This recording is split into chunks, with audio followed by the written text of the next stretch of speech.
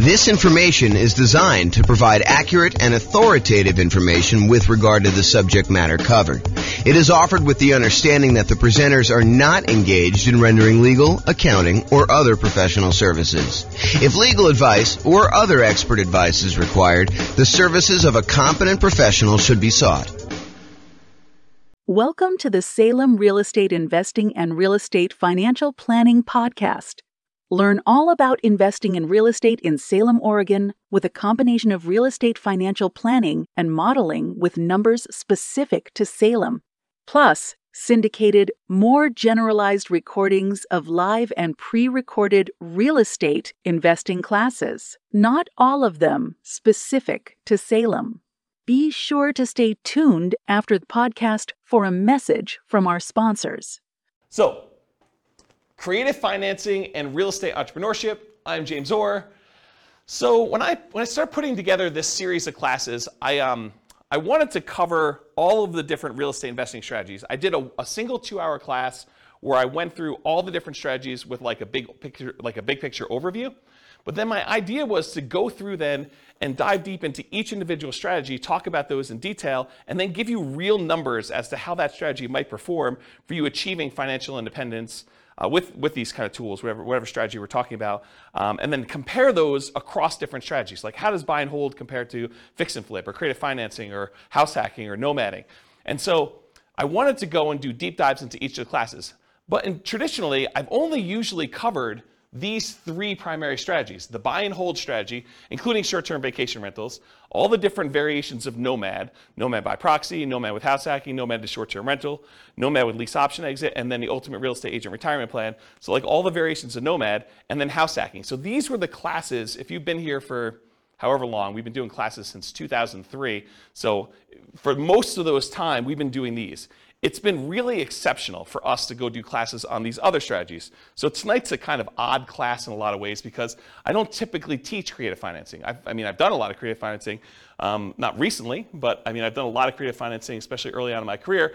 And then like quick turning, flipping properties, BRRRR, wholesaling, options, option auctions, tax liens, and partnerships. So these are sort of like the secondary tier of class topics that I don't frequently teach, although in some cases I've got good experience in those, and especially with the modeling we do, I think you'll learn some stuff that you've never seen before.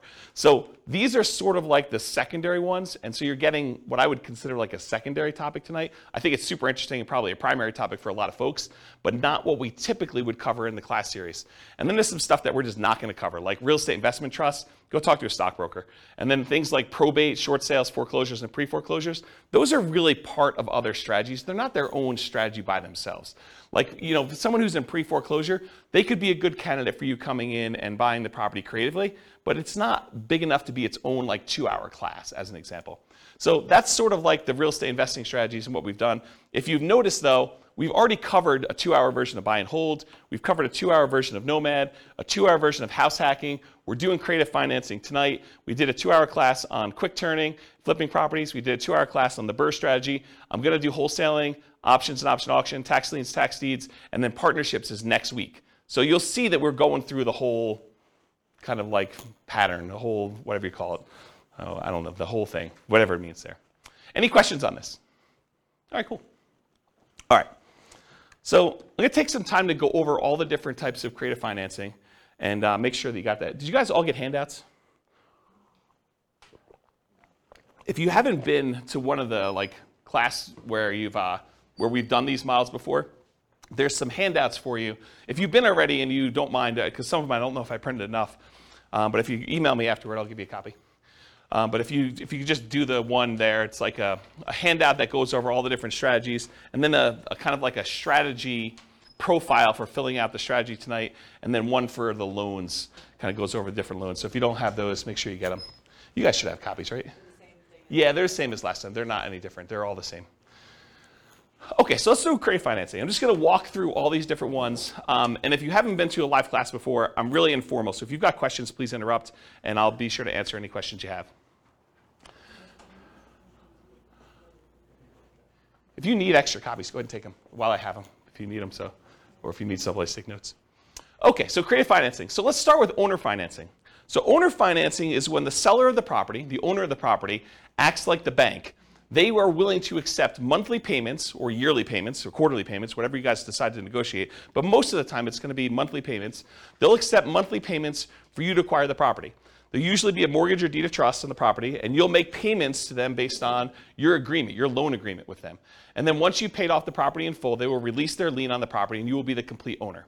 So you go to them, and instead of having to go to a bank separately and get financing, you ask the seller to carry back the financing. So you say, listen, Mr. Seller, I want you to sell me your property for $400,000, and I may or may not give you a down payment. You negotiate all that, and you may or may not look at my credit score, which is also negotiated, but then you make payments to them based on whatever interest rate you negotiate, whatever term of the loan you negotiate. So that's what owner financing is. Does anyone have questions on owner financing? It's a pretty straightforward one. Yeah? Does the seller have to have the loan paid off to offer that to the new buyer? That's a really good question. So the question was for the microphone, does the seller need to have their loan paid off in order to be able to offer owner financing? And so for the formal definition of what I call owner financing, yes. Otherwise, you'd be in what I call the wrap financing column here. So if you have wrap financing, then that would be where the seller has an existing underlying loan on it, and then they're wrapping that loan and accepting payments from you for a larger amount, and then they're using part of the payment that you make to them to pay the underlying loan that still exists on there. So my definition of owner financing is it has to be free and clear. My definition with wrap financing is you can get a seller to offer some type of seller financing, but they can wrap the underlying loan there. Or if the seller has the ability, they could pay off that underlying loan completely. Then the property would be free and clear, and then they could offer regular owner financing to you. Okay. Does that make sense? Yep. Okay. So going on to the next one, which is wrap financing. Wrap financing is when the seller has an existing loan on the property, and then they're going to willing to sell the property to you, and they're going to say, look, I owe $50,000 on a $400,000 property, but I will finance the full $400,000. I will collect a payment from you based on a certain interest rate and a certain time period for the $400,000 loan. But part of that payment you're going to make to me, I'm going to use that to pay that $50,000 loan that I still have on the property. So part of the payment goes to the seller, part of the payment goes to the underlying financing. At least you hope it does, because if they don't, that underlying loan could technically foreclose and you could be kind of SOL. Okay? So wrap financing is when the seller has an existing loan, but then they otherwise wrap it. Now here's another interesting thing. Around here, we're going to talk about what subject to here is, and why don't I just talk about subject to here next. But subject to in Colorado, they want us to do those as wrap financing. They don't want us to do straight up subject to. They don't want the seller to just deed you the property and have no recourse if you don't make the payments. So they would prefer that you have the seller go wrap the loan so that if you don't make the payments, the seller can foreclose and get the property back on the thing. And you'll want to go talk to an attorney. We're going to have a slide up here in a little bit where it talks about going to talk to an attorney to make sure that you have the right paperwork and that you're structuring it right in your area. Because it's not enough for you to say, James told me this is how we need to do it, so that's how I'm going to do it. You really do need to go get advice from an attorney and make sure you structure this right. It's one of the costs for you to do creative financing. You need to go consult with an attorney and get everything set up correctly one time. And then if you decide you want to hire them for each deal, you can do that. If you think you know enough after you've talked to the attorney, when you got all your paperwork done right the first time, then you can decide to just do that yourself. That's up to you. All right, so let's skip down here to subject to, because I sort of told you that you need to do wrap financing instead of straight up subject to. So what is subject to? Subject to is buying a property where you agree to make existing payments on the underlying loan. So imagine you had a seller who was married, him and his spouse owned a property, and she decided to run off with the plumber. And so she left him. And he's like, look, I can't live in this house anymore. I can't afford to make the monthly payments. I'm going to move back in with my parents, try to recover emotionally and financially from this devastating event with my wife leaving with the plumber. I don't want this house anymore. I'm just going to let it go to foreclosure. And so you say, well, wait a minute, Mr. Seller. Instead of you ruining your credit and letting it go to foreclosure, why don't I come in and I'll just start making payments on your existing loan? And because you're disappearing to Florida, and I don't know where you're going to be, I mean, for all I know, you could totally go to South America or wherever and just disappear completely. I don't want to have this thing lying out here where I'm renting it from you.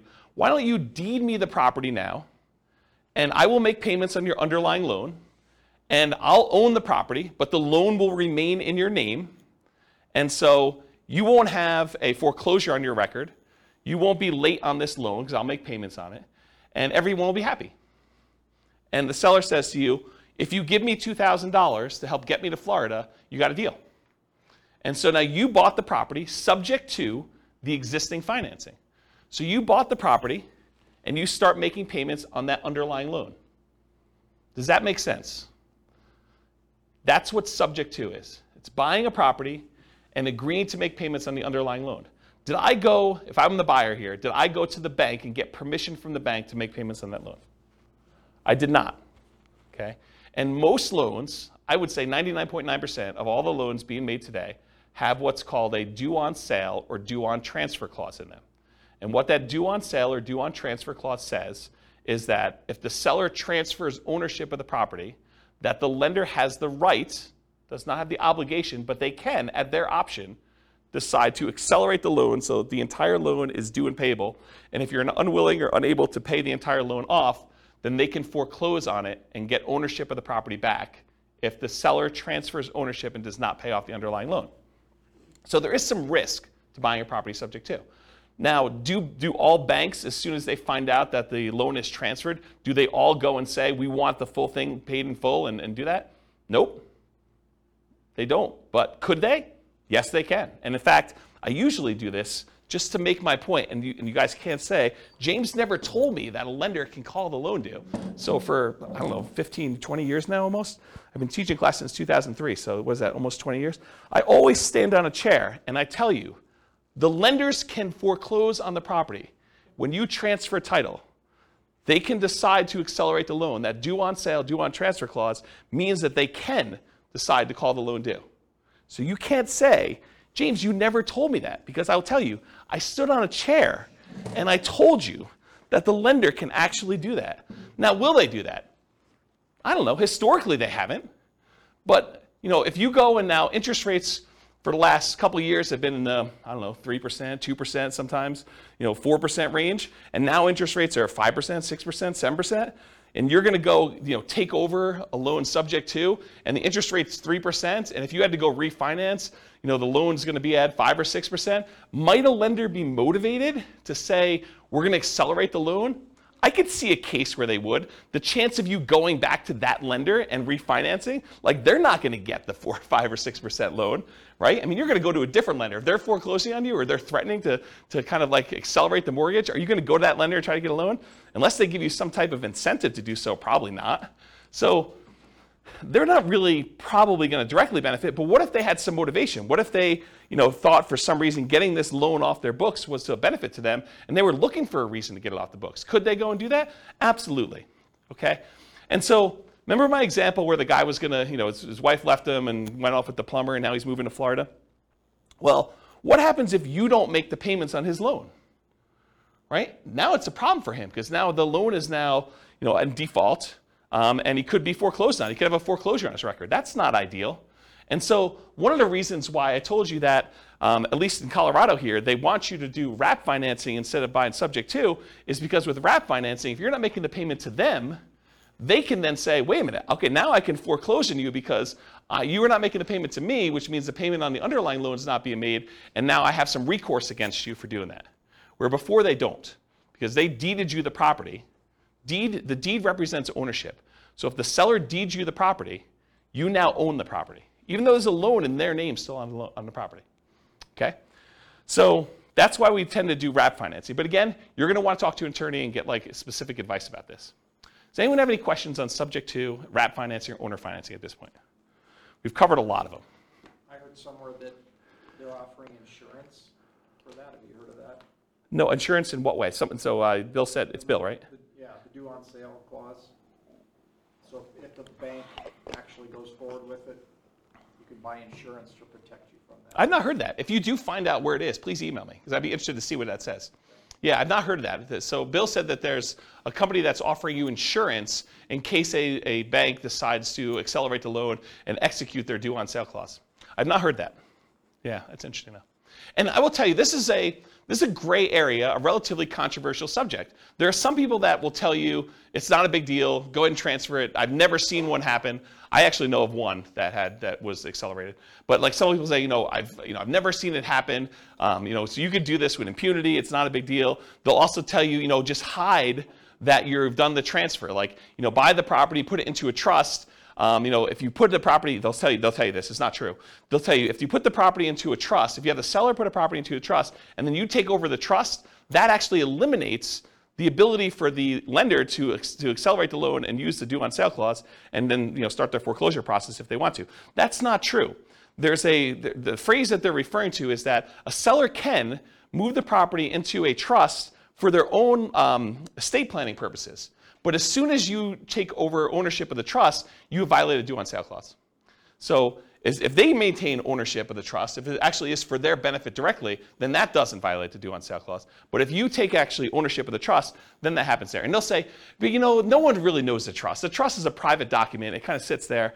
Well, maybe, right? I mean, if a seller really wanted to know, and the information technology has become so good these days, that if a seller really wanted to know, they're going to look at stuff like, did the insurance change names? Did the water bill get changed to a different name? Did the electric bill get changed? And you're going to say, but sometimes tenants will do that. Yeah, you have enough of these things happening. I think a motivated lender could go and do that. So just do it with your eyes open. Talk to an attorney and get advice on it. But this is not with zero risk proposition, in my opinion. And there's people that have different opinions, and they'll tell you that you could do this with impunity. It doesn't matter. And you'll see that online all the time. Any questions on that, especially the part about it being controversial in the gray area? All right, cool. What's that? You want me to get up on a chair?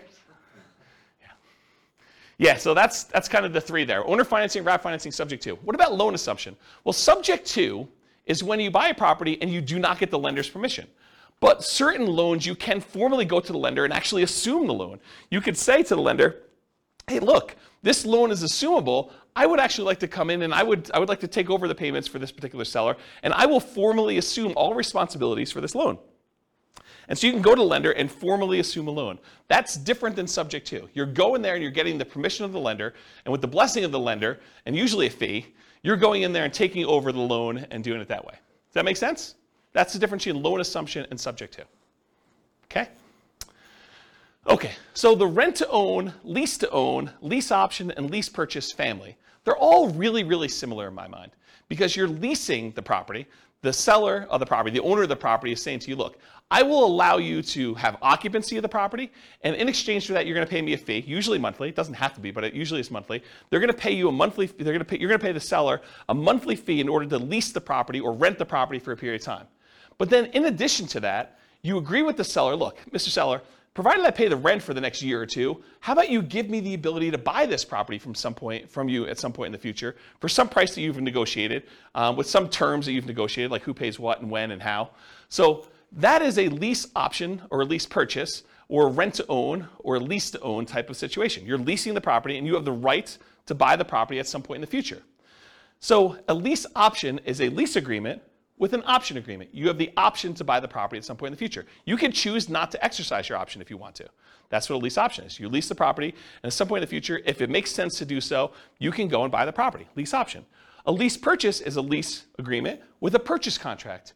And there's usually a little bit of a stronger implication in a purchase contract that says you intend to purchase the property. It doesn't mean that you have to, unless it's specific performance, in which case you could be sued if you don't perform. But in most cases, it's some type of lease purchase, and the purchase is usually based in some type of earnest money, where if you don't exercise the purchase contract, then you lose your earnest money. Although there's some ways you could write it where you don't actually lose your earnest money, but I think most of the time there's some type of loss there. So rent-to-own, lease option, lease purchase, they're all really in that same family. You're leasing a property for a period of time, and you have either the option to buy it or you have an implication to buy it with a purchase agreement. So those are what those are. Anyone have any questions on those? Okay. Agreement for deed, bond for deed, contract for deed, installment land contract. So when you buy your car, you don't actually own your car until you've made all the payments, right? You get the title at the end. Well, that's sort of what this agreement for deed, bond for deed, contract for deed, installment land contract are. You're making payments on a property over time, and if you fulfill all the payments in the terms of your agreement, then at the end of that, the seller is going to give you the deed to the property. You have an agreement to make payments, and then eventually get the deed. Bless you. Or you have an installment land contract. You have a contract for the deed where you're agreeing to do certain things, and at the end you get the deed for the property. So it's sort of like car payments for houses, is the best way I can describe it. Okay? So those really are the 6 types of creative financing. Owner financing, where they don't have a loan, and the seller acts like the bank. Wrap financing, where they have an underlying loan, and the seller acts sort of like the bank, but there's a loan on the property. Loan assumption, where you formally go and assume responsibility for the loan with the lender. The rent-to-own, lease option, lease purchase family, where you're leasing the property and you have the right to buy it at some point in the future. The agreement for deed, contract for deed, installment land contract, that sort of family, where you are kind of like making payments and then you get the deed at the end. And then finally, subject to, where the seller just deeds you the property and technically, you don't even have to make payments on the underlying loan. It doesn't have to be that. You're just buying the property knowing that there are existing liens on the property. But in the overwhelming majority of the cases, you're going to agree to make the payments on that loan. You're buying the property subject to, and you're going to agree to the seller that you're going to make those payments. Any questions on those 6? Okay. So for tonight, I'm gonna discuss those different strategies, and we're gonna go into like all the different risks and is it scalable and all the kind of different characteristics of doing these strategies. But I'm gonna talk about things, and I have to generalize in order to do it. Are there exceptions to what I'm gonna say tonight? Could you say to me, but James, what about this really weird situation where this happens and this happens and this happens? Isn't that sort of different than what you're saying? Absolutely. I can't cover every possible situation that comes up. So there are exceptions to everything I'm gonna say. And I've tried to be comprehensive and include everything I can, but it's not possible to do that. There are exceptions to everything. So you can find a deal or structure a deal to make choices that are not in line with what I have defined here. And beware, just because you don't think there's a chance that X can happen, it doesn't mean that it won't happen. This is designed, in my opinion, to be a starting point discussion to help you make better investing decisions on your own with additional knowledge. This is not like the end of your education. And at a minimum, in my opinion, in order to do any creative financing deals, you should budget talking to an attorney in your marketplace who like specializes in doing creative financing to make sure you're doing it right in your marketplace.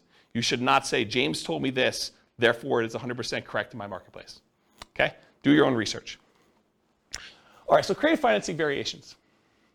So if you have your handout with you, the one that has like like all the different creative financing things on here, you'll notice at the very top is a quote. It says, what's a strategy? A strategy is a unique combination of entry, holding period, and exit.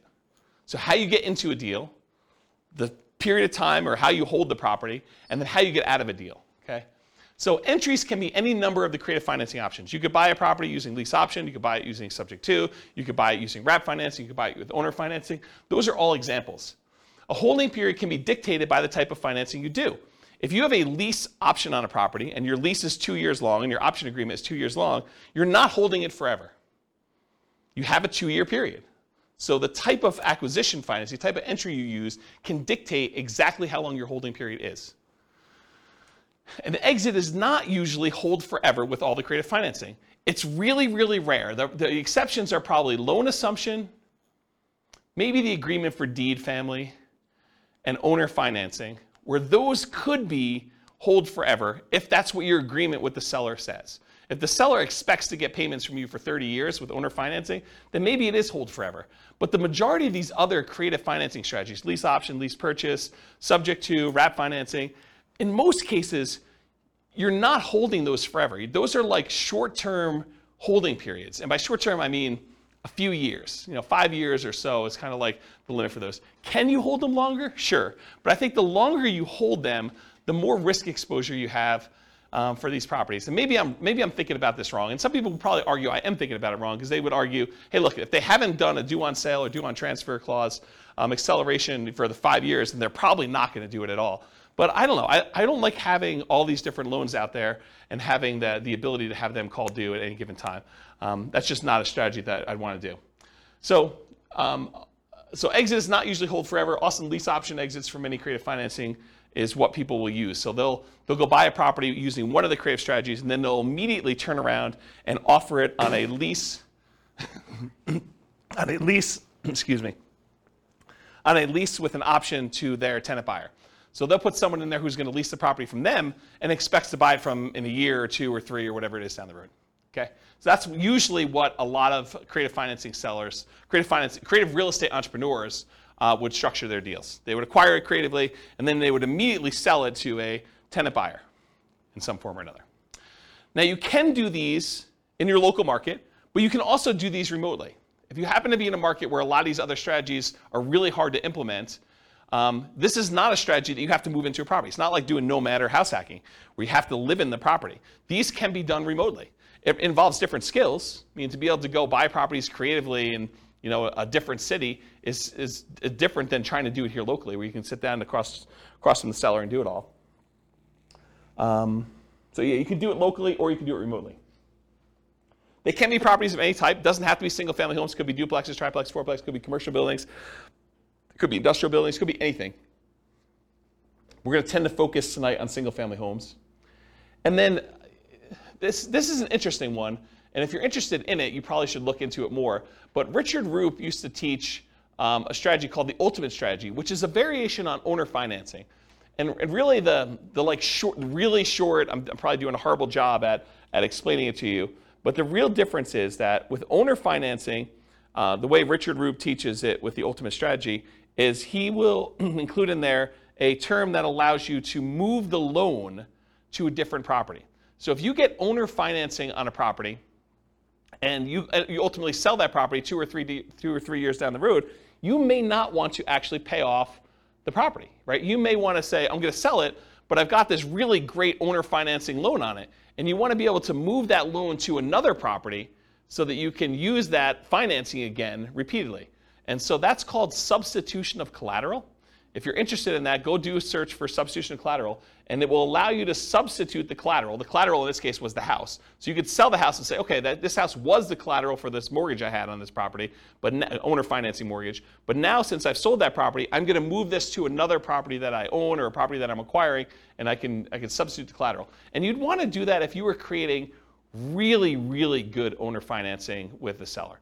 And the seller ideally wants to continue receiving payments from you. Maybe they don't want to receive a $400,000 lump sum of money and kind of screw up their tax planning.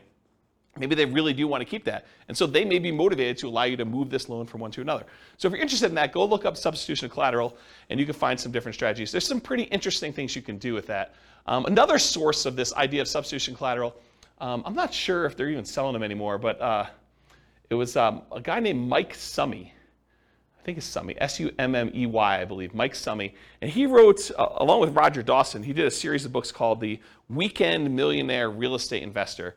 And there's a series of them. There's like the Weekend Millionaire Real Estate Investor book. There's like an FAQ book. There's a book on negotiations, which Roger Dawson is sort of known for. And those are actually pretty good books for kind of like doing calculations for owner financing and making sure that you're only buying positive cash flowing properties and things of that nature. And he does talk about substitution collateral in there. So that's another good reference for it if you're kind of looking for a mass market paperback source for this information. So, all right, any questions on creative financing variations?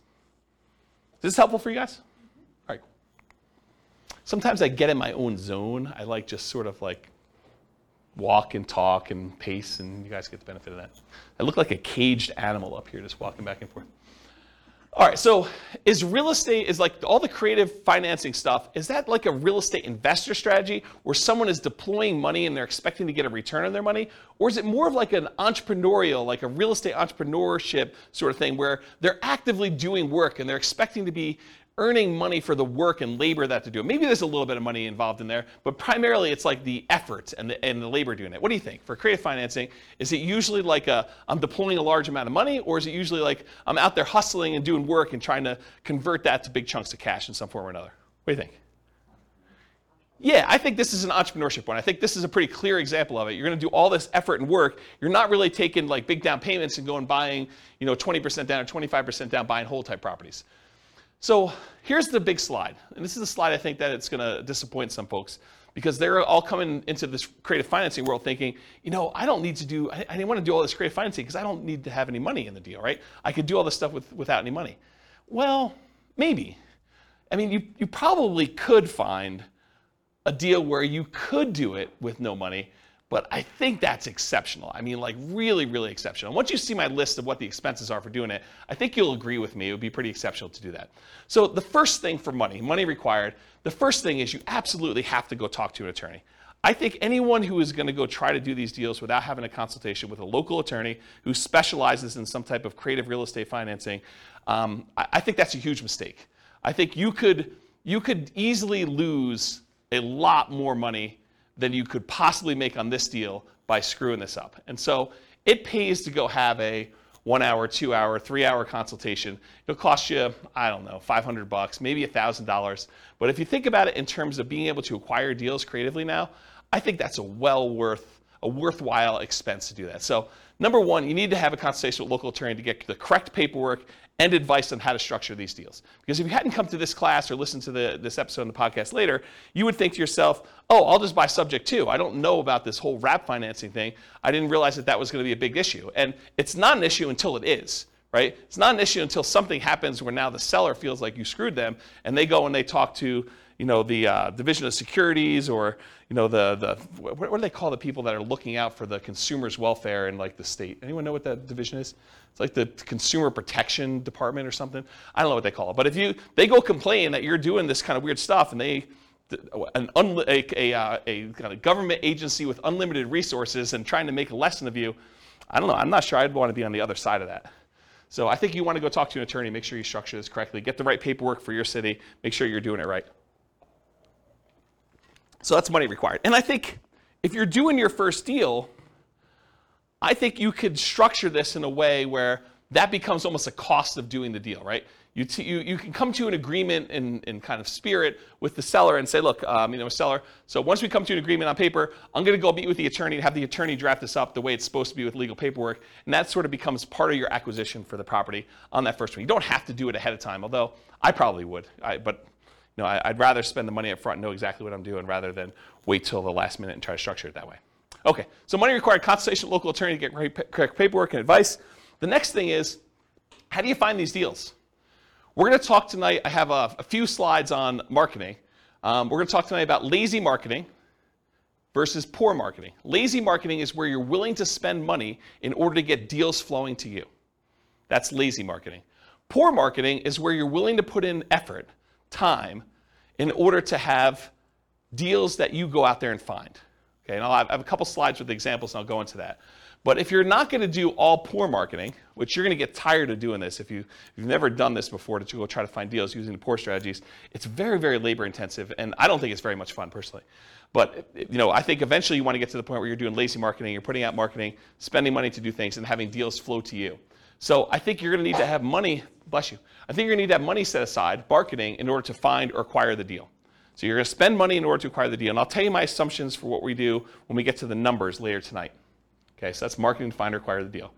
In addition to that, you're going to need some type of money to capture the deal. You're going to need earnest money or an option fee. If you're doing a lease option with the seller, you need to pay the seller an option fee in most cases. Some people will teach you online, you could do this really cheap. Give the seller $20, you're good. Still $20. And I think most sellers are probably going to want a little bit more than that.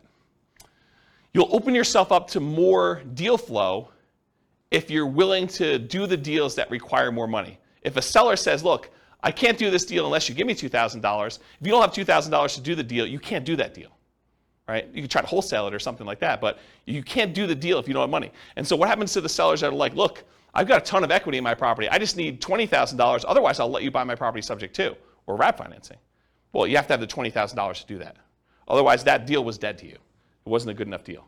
Does that make sense? So by having some money, you open yourself up to an additional number of deals or additional percentage of deals. So you need earnest money or an option fee or something like that. I think that's part of the money required to do that. Sometimes you'll need a down payment. If you're doing owner finance, the seller says, look, I'll owner finance this property, but I want 5% down or 10% down or 20% down. I need a certain amount of money to do X. My daughter's wedding. I need to pay for school for my kid in college. And so I need $25,000. Otherwise, I'll accept payments over time, but I need a certain chunk up front. And so this is all negotiated, but you might need money for down payment. And if you're taking over debt, if you're agreeing to make payments on a seller's loan, a lot of times you'll say, look, I'm going to buy the property on the first. Well, technically, for the seller, the payment on the first really pays their mortgage for the previous 30 days because mortgages are paid in arrears. When you get a brand new mortgage, you don't make a payment on day one. You make a payment 30 days after, right? You live in the property for a month, and then you make the payment for the period of time that you lived in before. But sellers don't remember that, okay? When you go and you buy a property from them on the first, they're thinking you're making that mortgage payment on the first, okay? So when you go and you take over a loan, a lot of times you're not in arrears. You're making that payment looking forward, almost as if you were a renter. Sometimes you'll need repair costs. So, try to think you're gonna be able to do these deals with no money. A lot of times you're gonna go on a property and, a lot of times the seller is motivated. They haven't been doing maintenance on the property. They haven't been taking care of the carpet. They haven't been taking care of the kitchen. They have a whole bunch of little fixer-upper sort of things, $500, $1,000, $2,000, paints, things like that need to be done in the property. So sometimes you'll need massive repairs if something needs really serious fix-up. But in most cases, even relatively pretty houses, if a seller is motivated, a lot of times they're motivated. They've been motivated for a little while. They haven't been doing things. Or sometimes you have to make up back payments on a loan. They're 2 months behind on their mortgage. They're willing to come in and let you take over payments on their existing loan, but the reason they're able to do that is because they're going to be foreclosed on otherwise, and so you need to make up 2 months worth of payments. Does that make sense to everybody? Okay. You'll need some closing costs. I think a lot of attorneys are probably going to suggest to you that you close this at a title company or an attorney's office, depending on what is customary in your marketplace. They don't want you to do something at the kitchen table and bring in a mobile notary and have them doing something, because a lot of sellers don't realize that they're transferring ownership of their property if you do it at the kitchen table. They want you to go down to a title company and have it done legitimately. And you probably should buy title insurance in a lot of cases. So you'll need to have regular closing costs in order to acquire some of these deals, especially if your attorney suggests you do that. And then finally, once you acquire the property, there's some expense to holding the property while you're marketing it to find a tenant, or the marketing itself in order to find your tenant, or your tenant buyer. If you're going to put a tenant in there who's going to buy it from you, you need to spend a little bit of money in order to find those people. We've kind of gotten spoiled in some ways with a market that's ridiculously hot, that we forget that it's not usual to kind of put a property up and have it occupied in like a week. Sometimes you're holding a property for 60 days trying to find a tenant or tenant buyer. Sometimes it's longer than that if you're not really doing what you're supposed to do, or it's priced too much or whatever. Okay? So realize you probably need to have some holding costs or marketing costs in order to acquire your tenant or tenant buyer, and be prepared for that. So can you do this with no money? Maybe, but I listed out all these reasonable expenses for you. I don't think there's any on here that you're like, well, you just made that one up, James. These are like legit costs you have, right? So, and I'm not even putting in here reserves, right? So I don't know. I think a lot of people are attracted to creative financing because they're like, I could do this with no money, but I don't know if that's true. Can you do it with less than 20% down if you're kind of comparing it to putting 20% down to buy a property, a traditional buy and hold property? Sure. Is it going to be 5% of the purchase price? I think you could start pushing toward 5%, with some of these costs. We can get there. I'll show you some assumptions I have a little bit later, but maybe it is still cheaper than doing like a nomad strategy, or is it going to be 3.5%? I don't know. Maybe it's better to do 3.5% FHA loan to do that. Okay. Anyone have questions on the financing stuff? Is that helpful? Is that like a surprise to folks? Not what you're expecting when you came in? Everyone knew this? You've heard me talk about it before already? Okay. It's this fine line between, I don't want to discourage anybody, right? Like I want to be encouraging and tell you, you could do this. You go get advice from an attorney, and you can go out there and you could do these deals. And I'm going to show you some numbers that you're going to be motivated to do it, right? Because you're going to see the numbers, you're like, holy crap, this is awesome. But to go think that it's awesome and that you're going to be able to do it with no money, I'm not so sure that those are compatible thoughts. And so I'd rather be realistic and have you go into it knowing that you're going to need to put some money into this and get it working than to think that you're going to be able to do it with no money down and be really frustrated when you find deals that all require some money and you're spinning your wheels and not able to get any traction. Yeah, question? Maybe naive, but so yeah. Some of this creative financing methods, let's say you were combining this with nomading, yep. You can only get 10 conventional loans. Would these be considered against those loans, or would this be kind of depending on how you write it up? How does it count? Yeah. So it's a really, really good question. So the question for the microphone is, if you're going to do creative financing, do those loans count on your record for being able to get additional loans? If you're limited to getting 10 loans buying traditional, like buy and hold properties, non-owner occupant. For the owner occupant ones, you're not limited to 10, by the way. Yeah, but for like traditional 20% down investor loan, a lot of times you're limited to 10, then you got to switch over to some type of portfolio loan in order to do that. So do these creative financing ones count? And it's weird because some lenders will tell you absolutely, especially if they appear in your tax return, right? They'll show up in your tax return and you're like, I'm responsible for this loan. I've been taking the deductions for it and everything, and they'll say, this sort of counts. Other lenders will say, hey, if it's not on your social security number, it doesn't count for you. And so some investors will actually buy these in the names of LLCs or something like that, and they'll have the LLC be the owner of it. It's not on their social security number. It's not a loan on their name, and it'll be on the LLC's tax return and stuff like that. But you're going to want to check with the lender to find out. But it's this weird gray area as far as that goes. Now, if it's owner financing, I think that's pretty clear, right? If it's owner financing and it's in your name, I think that's pretty clear. If you're buying something like subject to, that starts getting a little bit weirder to do it. But one of the great things about structuring these is it doesn't have to be you individually that's buying the properties. It could be an LLC or your IRA or your 401k or something like that in order to be able to acquire these properties. And then you're sort of in this area where do those count or not for stuff, yeah. So I wish I could answer you directly and tell you definitively, yes, it's like this, but I think it's gonna be how a lender looks at it. And I've seen lenders do weird things with commercial loans too, where they will not count commercial loans against you, and then other ones will want to. So it may be just that particular underwriter, and yeah. If there's a lender listening to this, please reach out and let me know what the thoughts are, because I don't know the answer to that, and I'm not a lender. Does that not answer your question appropriately? Yeah. Okay. Okay, good. Any other questions about the money? All right, cool. All right, so these are the 3 slides on marketing. I'm going to do an entire separate 2-hour class on motivated seller marketing, how to find off-market deals. But this is what you get tonight. So motivated sellers for lazy and poor folks. So lazy methods: more money than time. It's easier to scale up in size. You can decide to spend 3 times as much marketing. You've scaled to 3 times. It's hard to work 3 times as much when you're already working full time. You sift and sort for great deals. So you have all this marketing out there. It's bringing deals in using some type of paid marketing methodology where you have deals coming in, and then you sift and sort based on the deals coming in. There have been times when I probably stupidly overspent on marketing and had more deals coming in than I could possibly handle.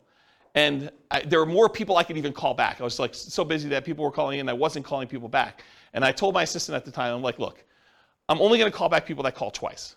So my sifting criteria was if they didn't call twice, I'm not calling them back. That was like my criteria for calling people back.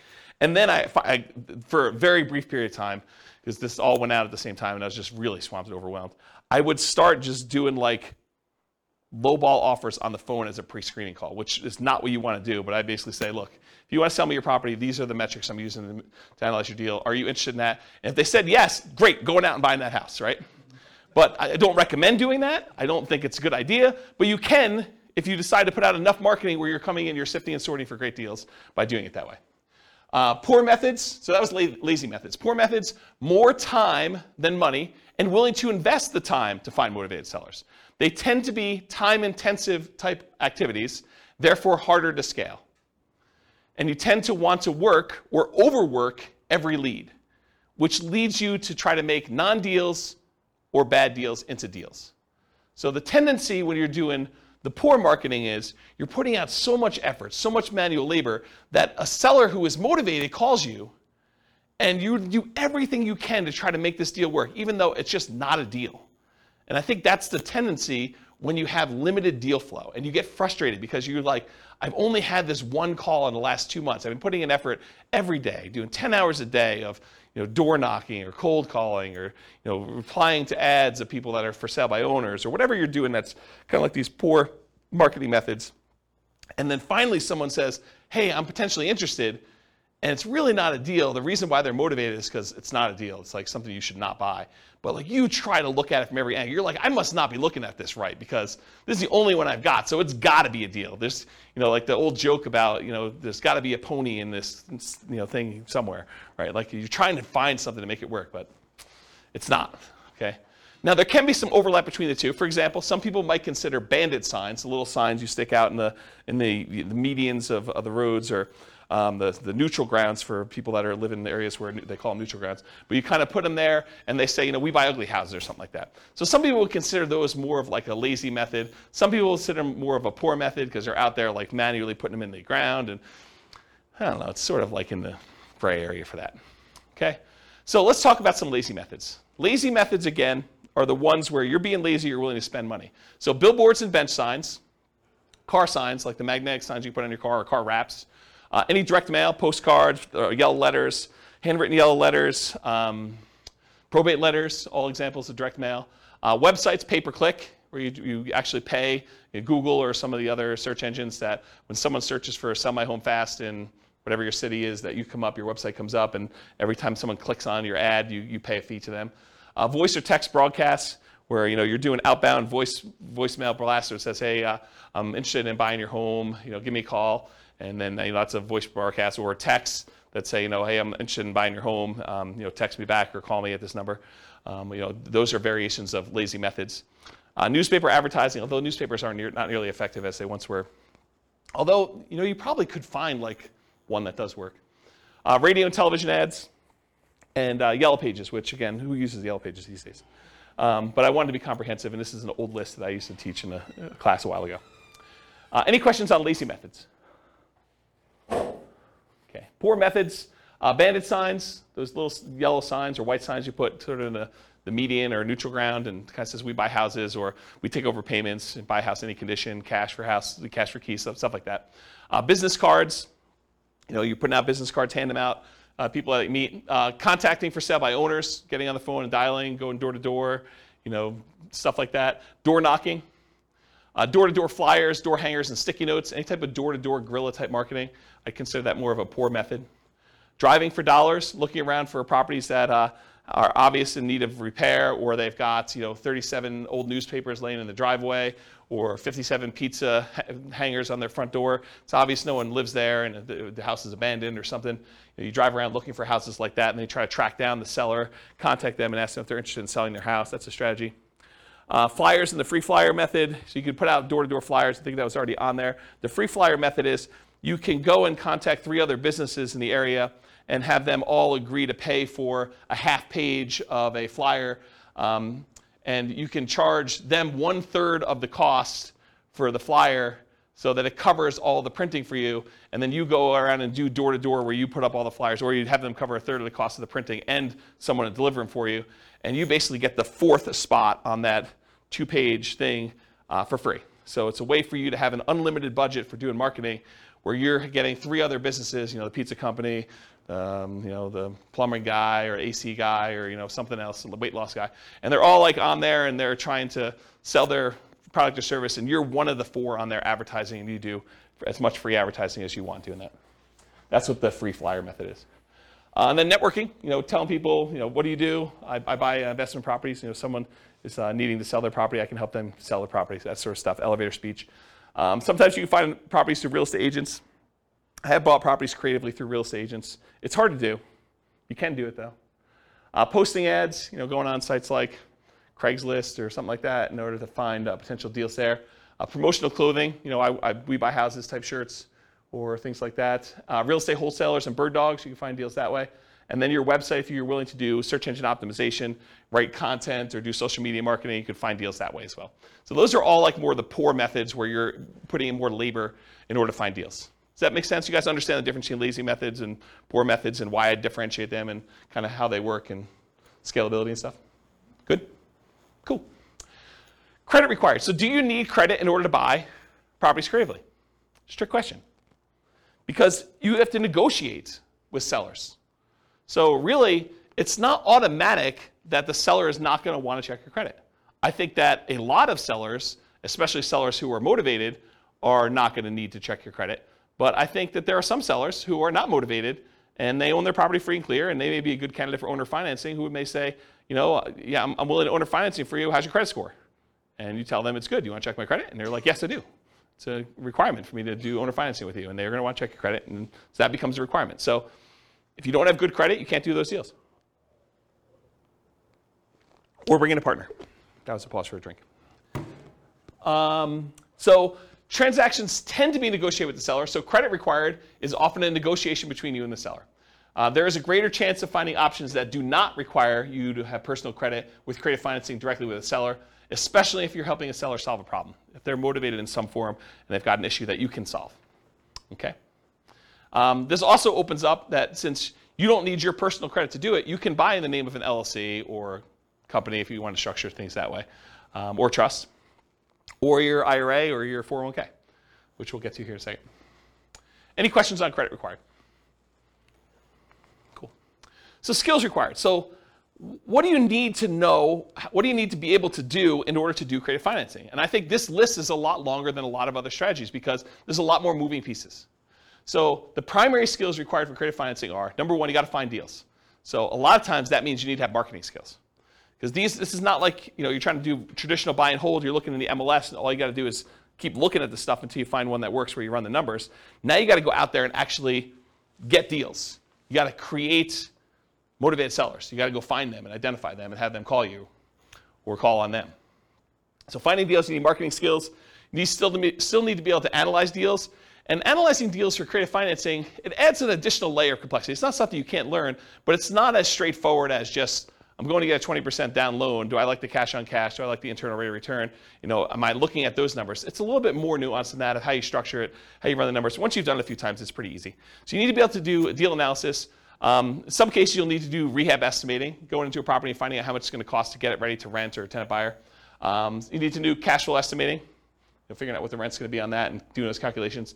And in a lot of cases, you may need to estimate value to find out what you're going to sell the property for to your tenant buyer and what you're going to be able to buy it for, and is that a good enough deal? And is that reasonable? Will the property appraise when your tenant buyer goes to get a loan on it and cash you out? And so I think you need to be able to estimate values of properties. If you're doing traditional buy and hold, you may not need to do that at all. So it's an additional skill.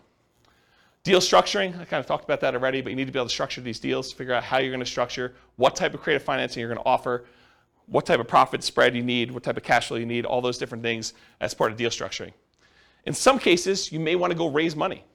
So possibly raising money becomes more of an issue with this. I think you could probably list that in a lot of different strategies, but I think it's even more appropriate in this particular one, is possibly raising money as a possible skill. And then selling or filling the property, either selling it outright or putting a tenant buyer in the property or putting a tenant in the property or doing a short-term rental. Whatever you decide to do as your exit strategy, you need to be able to do that part of that skill too, or managing someone who's willing to do that.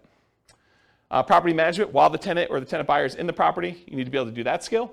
And it can vary. The skill is either you doing it yourself and all the skills needed to do that, or hiring somebody else like a property manager and then being able to manage the property manager to do that. The rehab itself, you might be doing the work yourself, you might be managing subcontractors, you might be managing a GC, general contractor. So you'll need those skills too. And then this is it's deceptive, right? But I think this is a sales job. Being able to go out and, quote, sell the seller on why your solution is a good solution for them and talk to them about the pros and cons and the benefits of doing that and how it's structured, and that's sales skills. So you need to be able to go sell the seller. So it's a sales job to do this. And then of course, once you get the property, selling it to the tenant or the tenant buyer, I think that's a sales job as well.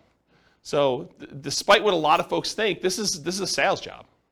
And then you need to do all these other skills on top of that. Okay. Any questions on skills required for doing creative financing? Nothing? I got no questions. I would just recommend, if you're marketing, you're reaching out to sellers to have a good CRM. That's a big thing about managing your contacts, when you contact them, how often you contact them. You can also figure out your KPIs. Basically, you figure out how much it costs to get a deal in your contract. So those are some pretty important things. It's Taylor? Yeah. So Taylor just said, for the microphone, because it's hard to pick up on the mic, Taylor just said that if you're going to be contacting sellers, it's important to have a CRM, customer relationship management software, that keeps track of who you called, what you said, information about them, the situation, last time you called them, things of that nature. And then you could go and start looking at key performance indicators, what he called KPIs, in order to determine what your cost is to generate a lead, what your cost is to close on a deal, what your cost is to put a tenant buyer in the property, and all those things of those nature. I don't know if I'll cover it in the marketing class, but I do have a class I taught before, and I have a spreadsheet that allows you to analyze the entire profitability of the entire business model for doing off-market deals, where we talk about all the different steps, the stages of acquiring properties, how much time and how much money you spent in each stage, and then on the output side, like what the profit was on that deal and how much time and everything was spent in those things too. And you can go ahead and change the inputs of all the different marketing you have, and it will trickle out and do it'll do calculations to show, if you go and spend $2,000 on postcards instead of $1,000, how that kind of impacts the number of calls you make and the number of credibility packs you send out and the number of motivated seller presentations you've made and follow-up calls and closings and then all that, how many deals you end up with. And so it does all those calculations for you and it shows you your overall profitability. And if you haven't done that before and you're really going to do this business model, I would strongly recommend it because it kind of gives you some insight into how to do it. So thanks, Taylor. Any questions on skills? Cool. Stability. So I went and looked up his name, Shane Parrish from Farnham Street. After like 4 classes not knowing his name, I feel embarrassed, but so I went and looked up his name. So he wrote a blog post, and he talked about this idea of things that are actively or passively stable. And the examples he used in the blog post was a boat. A boat, if you're on a boat and you don't do anything, you're not going to drown, right? The boat's just going to kind of bob up and down. So that is passively stable. It's stable. You don't have to be actively doing anything to remain stable there. But a jet fighter is actively stable. If you don't take your hands off the controls, you don't do anything in a jet fighter, you're going to crash, you're going to die. Right? And so the idea is that are things actively stable or passively stable? And real estate in general, I think, is actively stable. If you don't do anything to your properties, if you don't like pay any bills or anything like that, you don't pay your taxes, you're going to lose the property. They're eventually going to take over the property from you for a non-payment of property taxes. But on the spectrum, though, there's like certain strategies that are more actively stable than others. And so I think creative financing is a very active type of strategy where you have to be doing things with the properties, otherwise you're going to get in a lot of trouble. So some strategies are more active than others. For example, subject to, lease options, lease purchases are more active, in my opinion, than owner financing kind of stuff. In both cases, you have to do stuff, but I think there's a lot more activity with subject to, lease options, lease purchases as examples of that. And then the traditional examples I've used in other classes to kind of describe this is amortizing mortgages versus balloons and interest-only loans. An amortizing mortgage, if you just make the payments for the 30 years or 15 years or whatever it is, the mortgage will eventually pay off. With a balloon or an interest-only loan, if you don't do something when that balloon comes due, there's a problem. You're going to have a real issue with that. So I think on the scale of those, one of them is much more active than the other. And then like buy and hold versus flips or lease options or BRRRR, buy and hold I think is less active. They're both active, but less active than doing a flip or doing a lease option or doing a BRRRR. Okay, any questions on stability? Cool. Scalability. So how scalable is creative financing? At first blush, you may think to yourself, hey, with relatively small amount into the deal, I could do an unlimited number of these. It's infinitely scalable. I'm not limited to do 10 loans. Maybe, right? I think one of the issues with scalability with creative financing is deal flow. Are you able to find enough deals to make this work? Maybe, maybe not, okay? And to a lesser degree, the down payments and reserves you need in order to do these deals. That's going to become a big factor when I run numbers here in a little bit. You're going to see that if we actually reduce the amount we need in reserves, we do a lot more deals. So you can do that. So spending enough time on marketing to find these unusual deals, finding enough quality deals, because not all of them are deals, having down payments, reserves, money for repairs will mean more possible deals. So the more you have access to resources, the more deals you might get that you could possibly do. Otherwise, you may have to wholesale them or abandon them. And so from that perspective, it's harder to scale, slower acquisition speed. But it can be done with relatively small amount of capital that can usually be reused after each deal. It's usually delayed, but you buy a property, 4 years later, the tenant buyer cashes you out, you get all your money back, now you're really flush, you can go do more deals.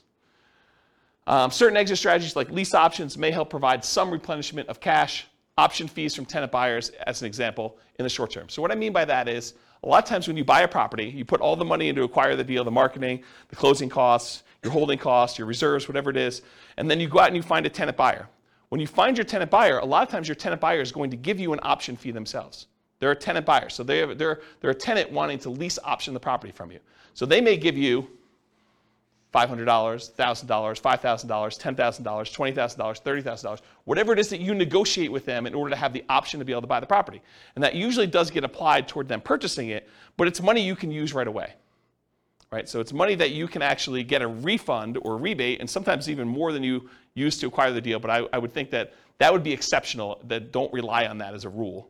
But you might get some money back right away in order to fund your business going forward. Make sense? Okay. Let's see. Since it requires a lot of manual labor, it's typically not considered a scaling wealth building strategy directly. A lot of creative financing and real estate entrepreneurship is a sales job. I mean, you got to go out there and you got to sell the seller. You got to put in effort and time and do that.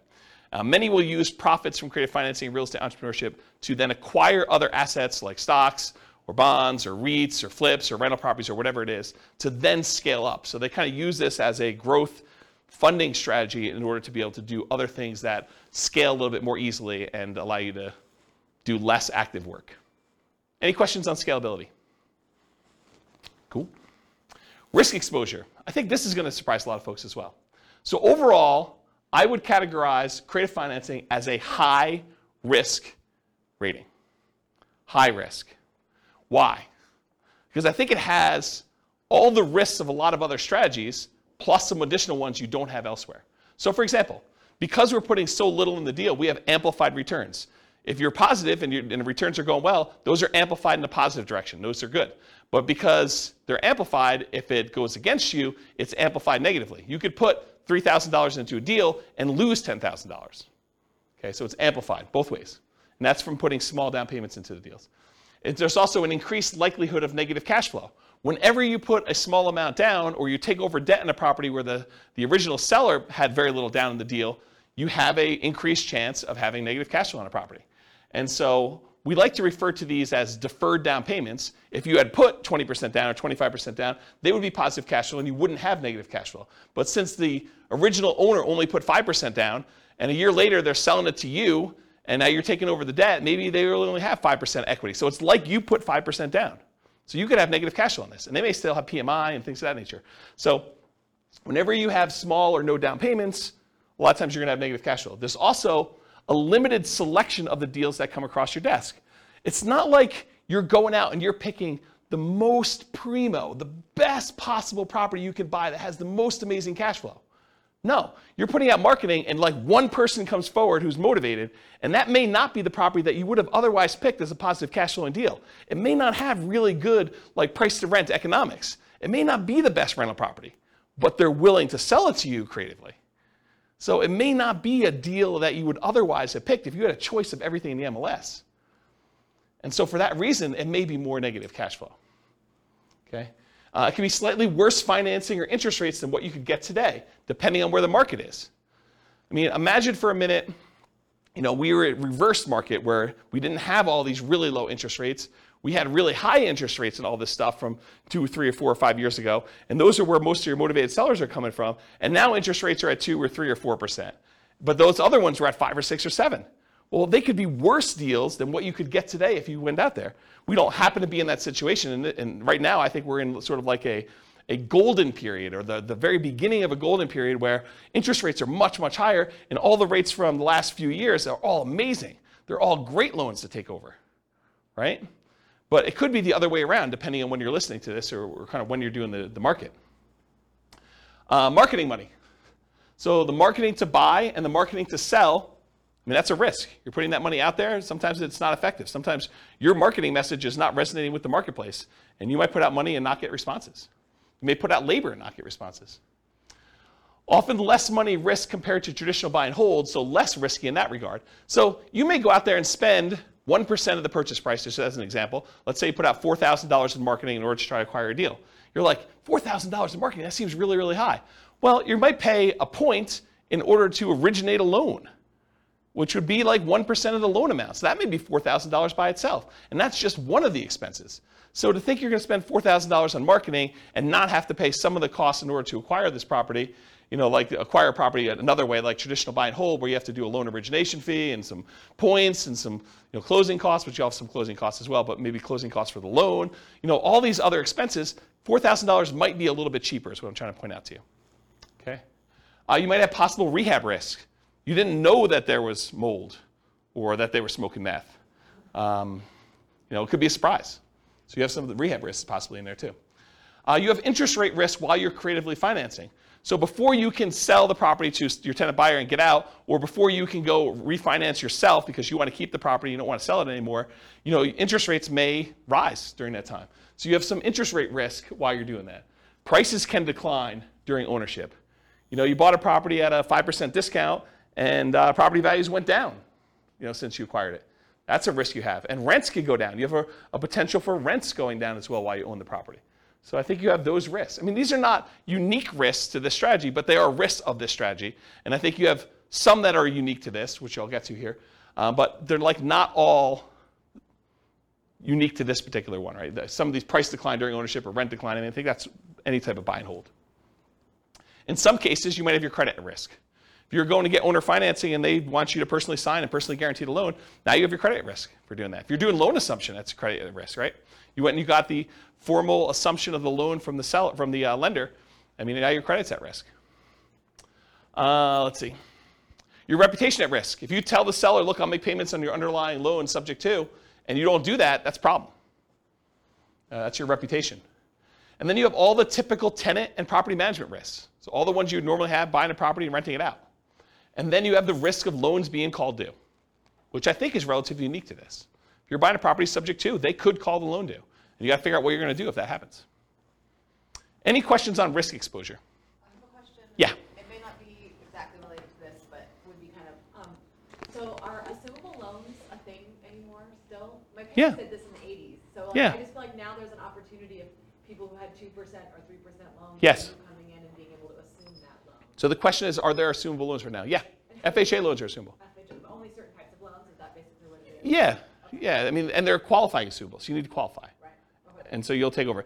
What's gone is non-qualifying assumable loans, where anyone can come in and just, sign something. Like in the 80s when interest rates were so crazy, I asked my parents how they ever bought a house. It was because they assumed most of the loan and only, but they said that $16,000 was taxed. The interest was like 23% when they bought that house. Yeah. Yeah. I actually had a buddy, he got one of his buyers to assume a VA loan with like a 2.3% interest rate. Yep. This was just a couple weeks ago. So, Did he have VA benefits? yeah. Yeah. So like the guy had VA benefits and the loan was a VA loan. Yep. So that's why he was able to assume the VA So loan. it's just certain types of loans then. Okay. Yeah. I just I never even heard of that. Yep. So, cool. Yep. Yeah, they're qualifying assumable, so you need to qualify. And a lot of times you need to pay a fee. So the bank's going to ask you to do a paperwork fee in order to do that, whatever that is. Any other questions? I have a question. Yeah. It seems unlikely in this environment because of high prices Yeah. that there'd be good subject to candidates. Is What do that you mean? true? Well, So the because question they for the don't have microphone. Equity in their house, so it'd be kind of crazy for them to walk away.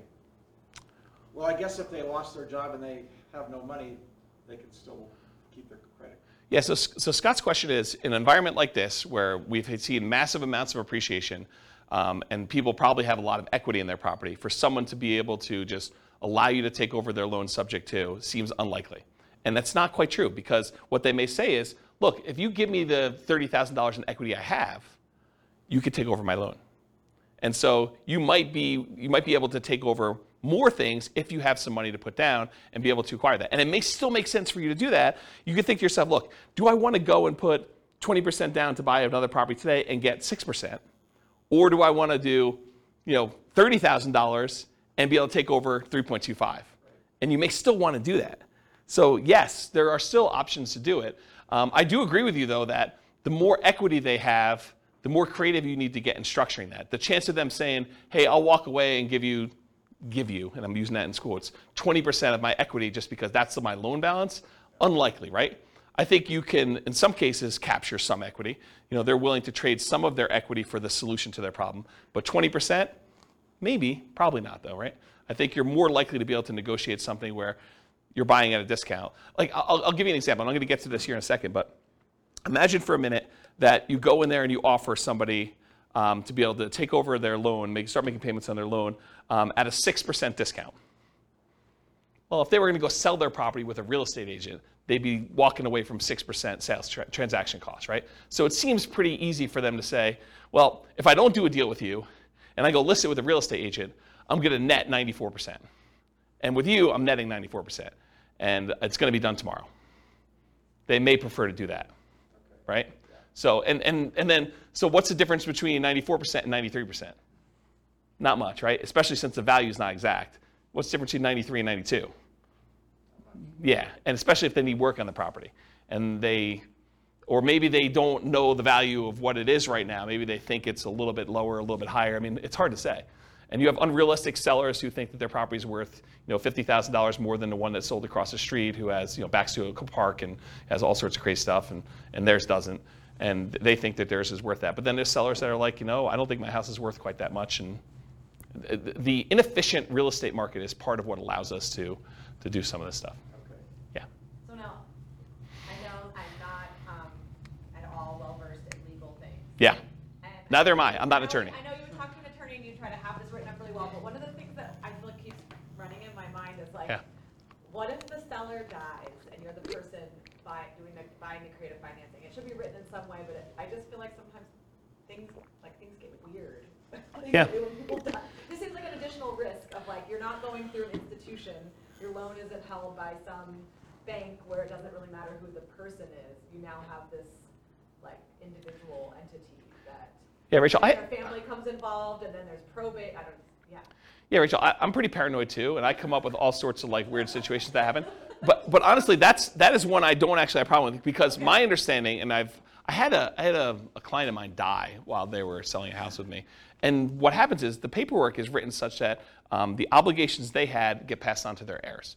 So it's already pre-existing in the paperwork that I was using to do that, and I would assume yours would too if your attorney did it. So the obligation for the owner financier, whatever you had agreed to them, is now an obligation of their heirs. And it's not like they could say, we've changed our mind, we're not doing that. They may be motivated to get out of the deal, and you may be able to negotiate paying it off at a discount or some other benefit to you, but it's not like, I don't personally have that one worry. I have a lot of other worries, and you and I could probably get together and talk about all the crazy crap that could go on in the world and how bad things go, but that's not one you and I share. Yeah. Okay. That's great. I will Okay. let that go that I could legally have Yeah. people, like, Yeah, make yeah. sure that's not a problem. Yeah, I wouldn't worry about that one. Well, you hear like in probate, it's like this person has a car, you inherit a car and you can't sell it for 6 months because they didn't have a will, and it gets confusing. Yeah, Rachel's talking about some weird probate situation with selling car stuff. I don't know anything about that one, but I don't have that worry. But this is like the list you make for your attorney, right? The questions you come up with, you like list all the ones you have, and then when he gives you an answer, you're like, oh, well, that opens up like 94 other questions I got for you, Mr. Attorney, Mrs. Attorney. Let me go down that list, and you just have that list, right? And I think you go down there and you feel comfortable. And I don't think there are many things in this world that are like risk-free. Right? You decide like where you want to live on the risk continuum. Do you want to be in a spot where you're okay with being loosey-goosey with your paperwork and not consulting an attorney with every question? Or are you like, hey, look, I got a lot to lose.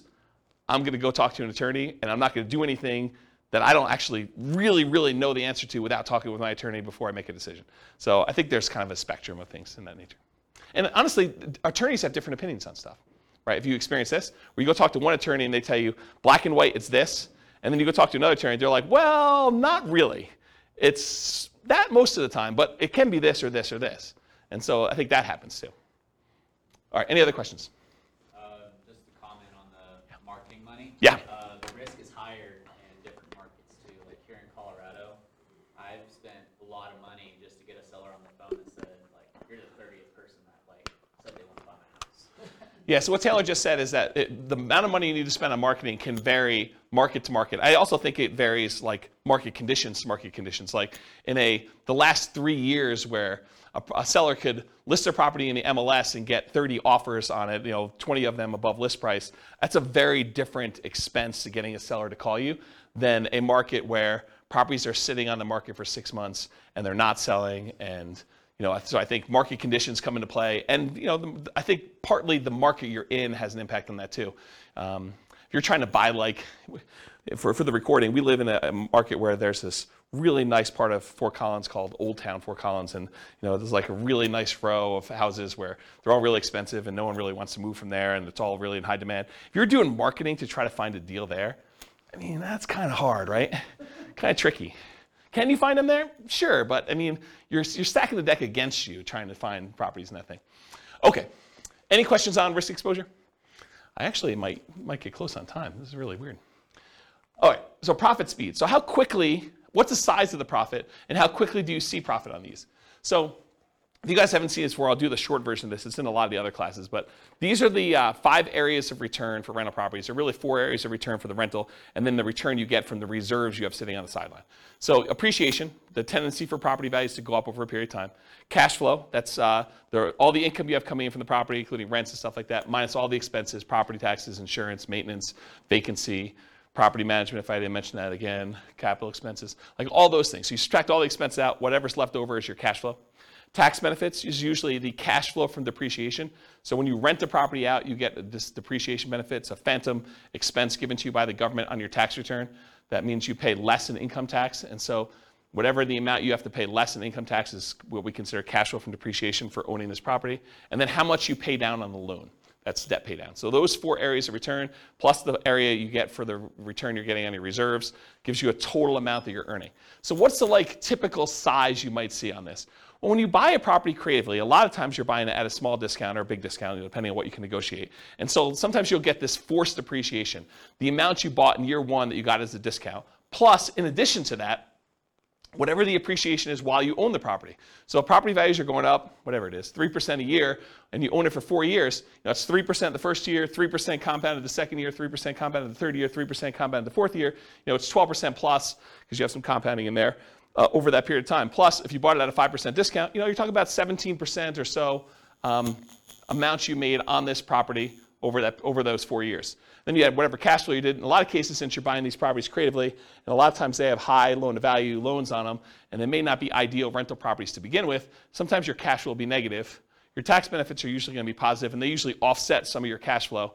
And then debt pay down, depending on the price of the property and the interest rate. The lower the interest rate, the more you pay down in debt, just in general, for the same amount of property there. So you combine all those together, you're talking about relatively big sums when you're doing it. It's not all up front though, right? So as far as when this happens, a lot of times you'll get an option fee from your tenant buyer. When the tenant buyer comes to you and they're like, okay, I would like to rent your property and I'd like the option to be able to buy it from you from a year or 2 or 3 or 4 down the road.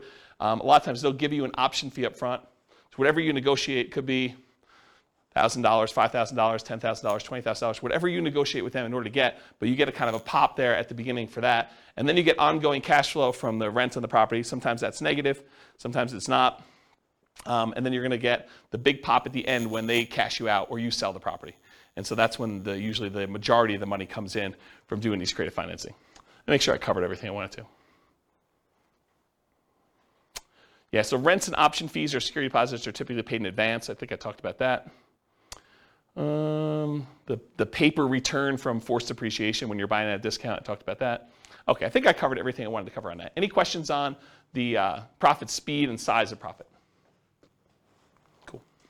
Finding deals. Most common methods for finding deals for sale by owners. And by for sale by owners, I mean 2 major groups.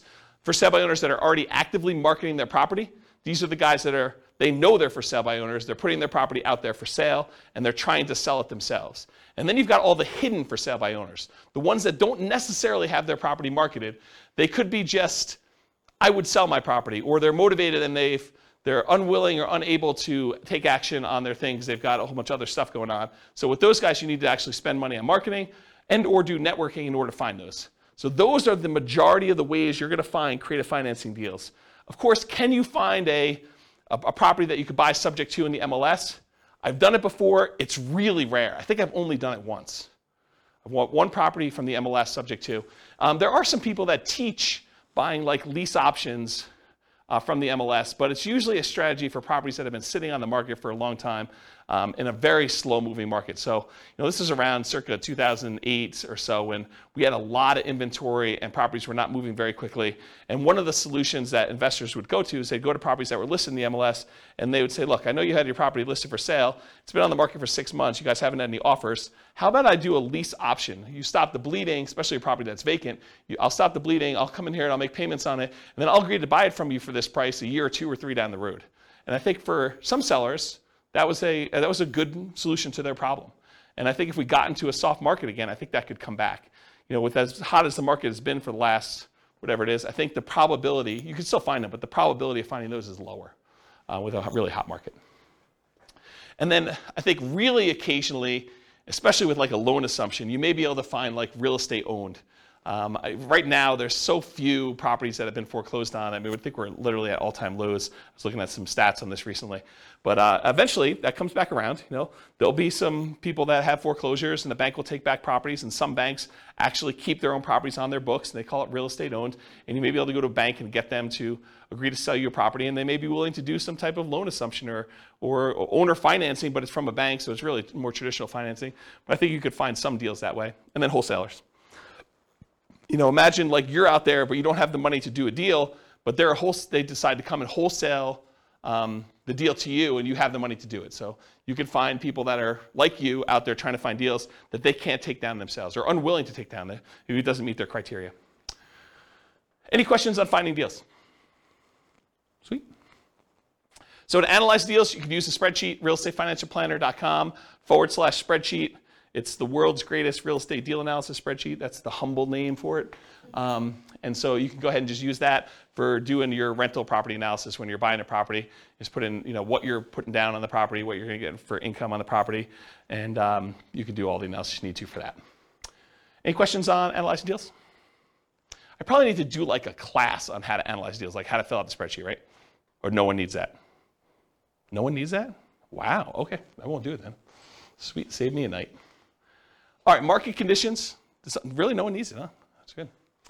Market conditions. So, and ideally, markets where you can find properties with flexible sellers willing to accept creative financing. I think that's the definition of the markets that work for this. Markets with at least decent demand. Sometimes you can find deals, but it's really hard to liquidate the deals, and that's why you can find them. So I think you have to kind of balance those out. You need to find a deal that's good enough where you can actually make the deals work on the exit side. It is challenging in markets where sellers have lots of options. If a seller can go list their property, get 20 offers the next day by putting in the MLS, it's really hard to get your creative financing deal accepted. Really hard, right? I mean, if they have options of 20 offers, 5 of them are all cash, above asking price, no contingencies whatsoever. Another 10 of them are above asking price but with loans, and 5 of them are at list price or slightly below because they're just not in touch with reality. What solution do you offer them as someone coming in with creative financing, right? That's the hard part. You need to have a solution that you can offer to somebody that solves the problem. And if they have the ability to solve their problem another way, it's going to be really tricky for you. And then also a challenging market is low buyer demand. If you can't get rid of your property, if you can't put a tenant buyer in there, that's problematic. If it takes you 6 months to put someone in your property, that's going to be just going to be a challenge for you. You can make those numbers work, but you got to buy those deals a lot better. Okay? Any questions on market conditions? Cool. Accessibility, availability, these can be hard deals to find, no doubt about it. Got to do marketing in order to find them. Need to find sellers willing to accept creative financing, so you're usually solving a seller's problem. Watch out, strong availability might mean it can be harder to sell in a reasonable time. One reason sellers can be motivated because it can be difficult property to sell. So there have definitely been deals where I'm like, yeah, I could see why you'd want anyone to come in and take over this property from you because I don't want this property either. It's bad. I just have no interest in dealing with the problems. I don't want to take on those issues. And so, there may be times when you're like, yeah, pass. Some markets are much easier than others. Talked about that. It's harder, but you might be able to invest in remote markets to find these deals. So it doesn't have to be your market. If you're in a market and your market's still on fire, you can go to other markets and do these. It's just different skills, different strategies. You got to start doing this remotely, and then you got all the challenges of doing remote investing. Can be done, but making trades. Can you use your retirement account to do these? Yes, you can. Yep. So you can do this. And because it doesn't have to be like non-recourse loans, and the lender's not going to set 35% down payments or whatever they're doing for doing loans to your IRA or your 401k. These can be very attractive to do in your retirement accounts. So because there's no pre-existing conditions from the sellers with their financing. We're taking over a loan subject to, we're getting an option or a lease option on a property. Could be definitely very attractive to do these. All right, so let's do some quantitative analysis. Now that I've got, 25% left? A little less than that. So creative financing and real estate entrepreneurship requires work and effort like a job. Okay, so even though we're going to compare it to other strategies that could be much more passive in nature, realize that some of the extra benefits that we're getting from doing these creative financing deals needs to be attributed to the actual work you're doing, the labor. putting in all these extra hours. It's not like just going and buying a regular rental and have a property manager manage it. You're doing work to do these. So a more true apples to apples comparison would be to add in some paid manual labor for the equivalent work done in some of the other strategies. So if you're going to try to compare this to doing regular buy and hold, maybe you say, okay, well, this is buy and hold, plus I'm going to get a part-time job where I make $20 an hour and I work for whatever it is, 20 hours a week. And so that becomes more of an apples to apples comparison, because with this one, you're probably doing like $20 an hour work at least in order to go do these things, in order to find them. So how well does creative financing perform toward achieving financial independence? Well, let's define what financial independence is so that you guys understand how I'm classifying and calculating this. So when your investments provide your minimum target monthly income in retirement, what some might call lean FIRE or just regular FIRE. FIRE is financial independence, retire early. So it consists of money coming in from passive income from Social Security, pensions, or annuities. That's number one. So any money you have coming in from Social Security, any pensions you have, or any annuities that you bought that are bringing money in, that's passive income. Plus any net cash flow after all expenses under your rental properties. Plus, the third thing, your yearly safe withdrawal rate times any other money you have invested in stocks or bonds or things like that. Okay? So you have $1 million in stocks times 4% safe withdrawal rate. That's $40,000 a year that's coming in, that's counting toward whether or not you're considered financially independent. Plus you have a certain amount of Social Security coming in. Plus maybe you have, I don't know, $500 a month coming in from cash flow and all your rental properties. You add all those up. If that number exceeds the amount that you need to be, the minimal amount you need to live, then you are considered financially independent. Okay, that's how I do my calculations. And if you haven't done this, there's a spreadsheet on the website. Anyone remember what the spreadsheet address is? I don't remember what it is. But if you go look up Ultimate Financial Independence Retire Early Budget, it walks you through all your expenses for like 3 different states in your life, and then you can put in your assets and it will do the calculations for you for whether you're financially independent or what you need to produce for that. Anyone come to that class to see the budget spreadsheet? You came to that? Was it a decent class? Yeah. Okay, good. Good. Yeah, so go watch the class and go download the spreadsheet. All right, any questions on financial independence? Cool. All right, so these are the changeable assumptions, and since it's been a few weeks, I'll remind you what they are. Even though I've covered these in other classes before. So this is based on, if you guys are listening to the Real Estate Financial Planner podcast, this is Norm and Norma. This is their situation. They're married. They're both 21 years old.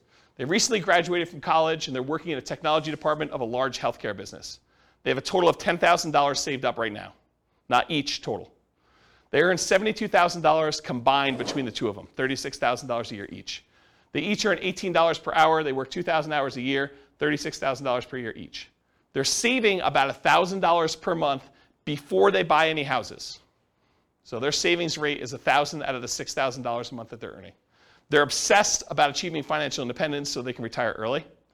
They want to find the best path to financial independence together. They're both taking Social Security at age 67. And I estimated Social Security based on them working until they are 67, which may not always be the case. So realize that that's not conservative, right? That's a little bit higher than that. But if they achieve financial independence before they turn 67, it doesn't really matter because that Social Security is just kind of a bonus at that point. Okay, so these are their assumptions. What we've done over the last X number of classes is we've gone through a bunch of different strategies. We did a whole class on them doing buy and hold and how that looks for them achieving financial independence. We did one on them house hacking. We did one on them doing nomad. We did one on them doing fix and flips. Tonight we're doing creative financing. We're going to find out how them doing creative financing impacts their ability to achieve financial independence.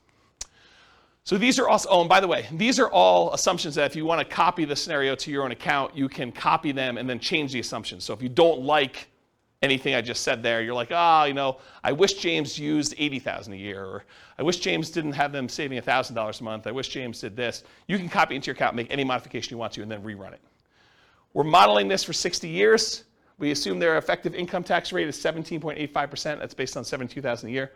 3% inflation rate, it's really funny. It's like 9% this month, right? But 3%, I think, over a long period of time is a reasonable assumption, even though we're in this really crazy high environment right now. That's what 3% is, like a real data-based number. Like, go look back over historical data. Over a very long period of time, it's like 3. Mortgage interest rates, I'll show you those on the next slide, but they're on your handout too. If you didn't get a mortgage handout sheet, did you get a mortgage handout sheet?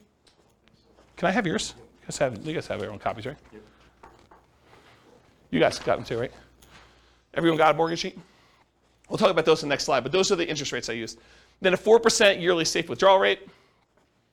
We're saying they need $5,000 a month for their target monthly income in retirement in today's dollars. So that does increase with inflation over time, but it's really like $5,000 in today's dollars.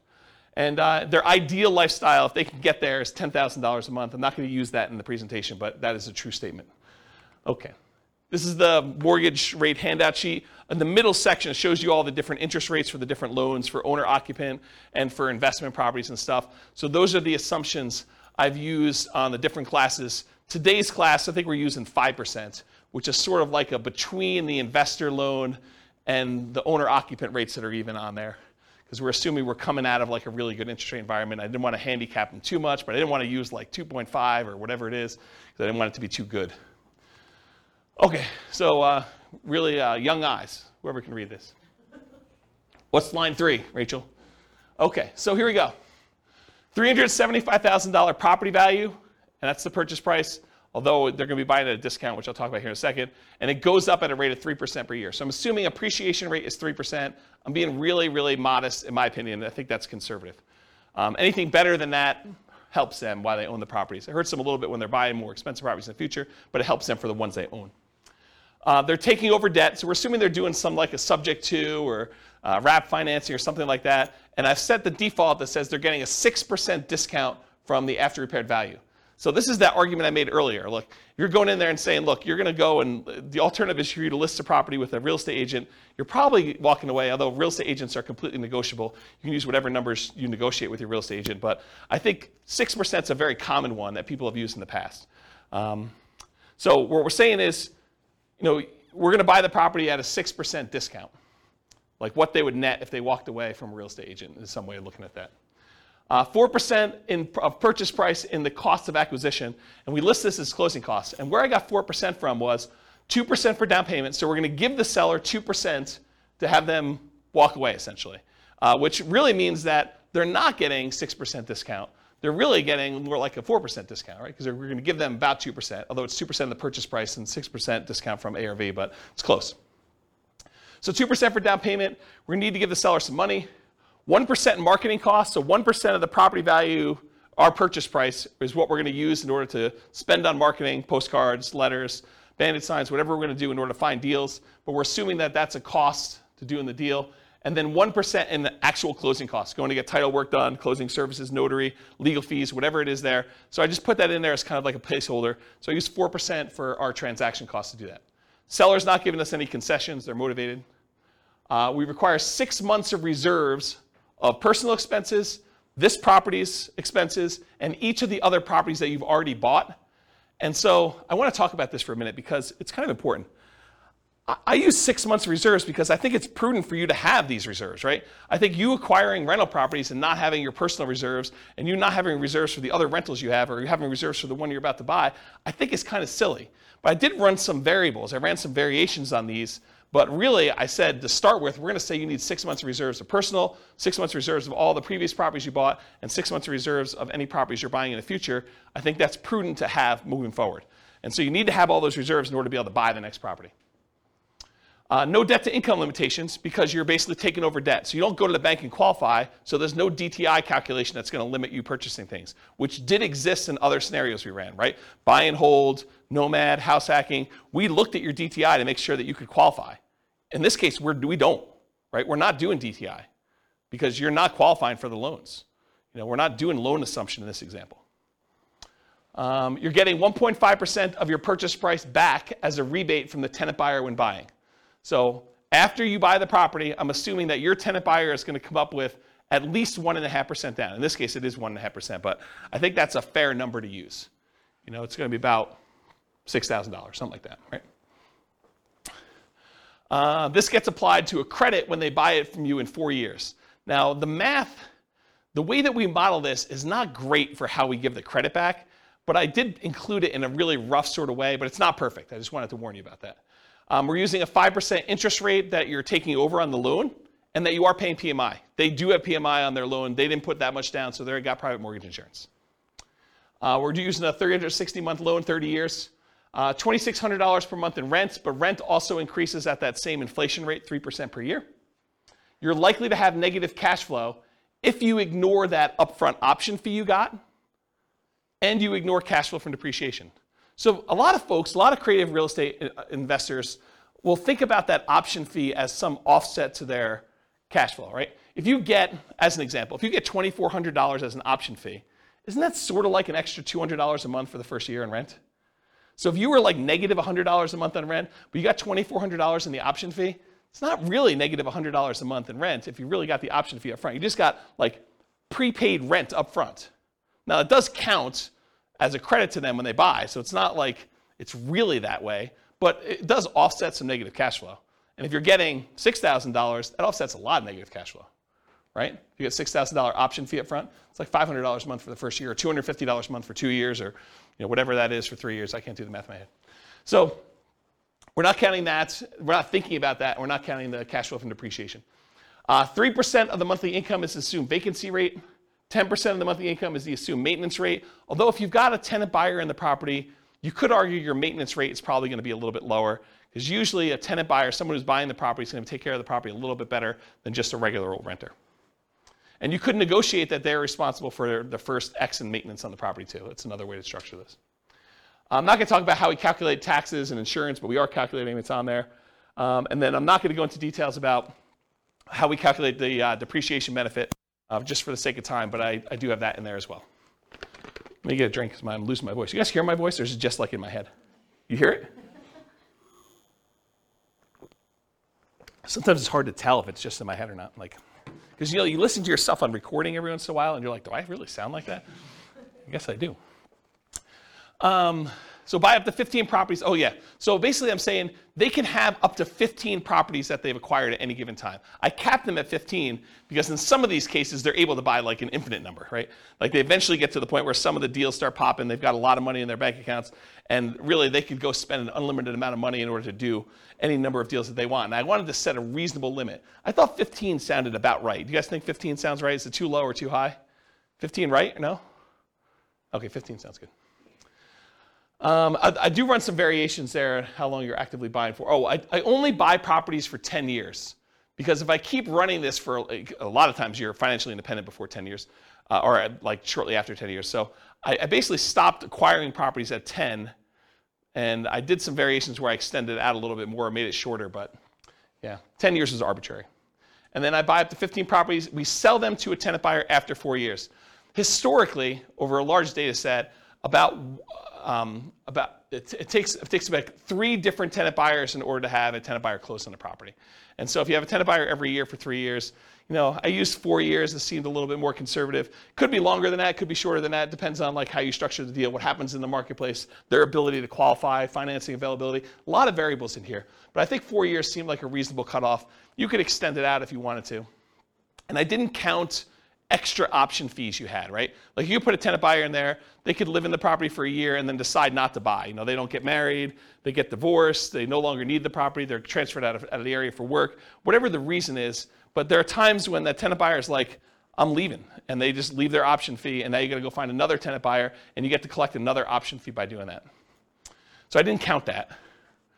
And then even after the 10 years, they're selling property. So they acquire them up to 10, and then we could sell them 4 years after that. And then when you sell, use 1% in closing costs. Usually you're going to negotiate to have the tenant buyer pay all the closing costs, but this is sort of part of that offset to give them that 1.5% credit back. So I sort of finagled it that way. That's where that came from. You're not paying any real estate commissions because you've got the tenant buyer you've already found, and the tenant buyer is buying directly from you, so there's no real estate commissions on the sale. There's a 25% depreciation recapture tax. So all that depreciation benefit you got, you're paying 25% tax on that number in order to do that. And that's conservatively high. It's really whatever your tax rate is with a max of 25. And then you're paying 15% long-term capital gains on whatever gains you had when you do that. And I do all those calculations to do it. Any questions on my assumptions, all of which you can change? After 10 years, if they sell all their houses, what do they do with their money? So after 10 years, when they sell all their houses, they are invested in stocks and they're using their safe withdrawal rate. I did not do any modeling where they mixed strategies. The challenge with this stuff is there are so many different variations. Like once they're done doing all this stuff, do they do short-term rentals? Do they nomad? Do they house hack? Do they do buy and hold? Do they do hard money loan lending? Do they, what are they doing after this, right? And so, I mean, I could sit here and teach classes for weeks just with, oh, now they're going to do this. And you're like, okay, I'm not coming to that class. I came to the last one where they did something really, really similar, right? So this is sort of like, pick one and stick with it. But I will add, you could go and model whatever you want, or if you're unwilling or unable to do the modeling, get me on the phone and we can do a paid consultation or something to do it. So, all right, any questions on assumptions? All of which are changeable. Cool. All right, now I'm going to run through the numbers from previous classes really quick. I'm not going to go into really crazy details, number one, because of time, but number two also because if you go watch the buy and hold class, I go through the assumptions for how to get all of these. If you go through the house hacking class, I go through all the house hacking ones. You go through the Burr one, I go through all the Burr ones. So like I walk you through exactly how we do all that. And then at the end, I'm going to show you the ones for creative financing, which I will take some time. So if they did all stocks and didn't buy any real estate, it takes them 40 years in order to be financially independent. If they go and they do buy and hold strategies, there's a whole bunch of different strategies. Everything from buying one owner occupant property and buying stocks, that takes 33 years.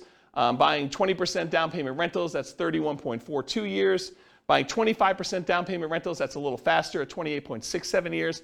Buying 15% down payment rentals with PMI as an investor, that's 33.5 years. There's a whole bunch of stuff where then you buy an owner occupant, then you buy 20%, 25%, or 15% down rentals. Those are a little bit faster or slower depending on which one you're comparing it to. There's a whole bunch of ones where you do short-term rentals. Those are really fast, 23 to 24 years for those. There's ones where you buy an owner-occupant property, then you do short-term rentals. Those are a little bit longer than you just buying straight short-term rentals, but you kind of get the idea. So because of time, I'm not going to go into a lot of detail, but you see the numbers, and if you want more information on buy and hold, you know that there's a separate podcast episode for that, correct? Awesome. This is Nomad summarized. If you go buy 10 Nomad properties with 5% down, it's 26.5 years. If you buy 10 fixer-upper Nomads, it's 19.58 years. You buy 10 Nomad by proxy, it's 24 years. 10 Nomads, then you do short-term rentals with them, it's 12.67 years, which is actually one of the lowest in all these. You buy 10 Nomad properties and you get the house hacking roommates, either one roommate, two roommates, or three roommates, or four roommates. It ranges from 21, almost 22 years down to 17 years about with those different ones. If you do Nomads and you do lease option exits, it's about 31 years. If you do the ultimate real estate agent retirement plan, it's about 26 years. So go watch the Nomad class if you want details on any of those. We basically do this like class structure with Nomad for that. Here's the house hacking summary, and it went from vertical to horizontal because there's too many.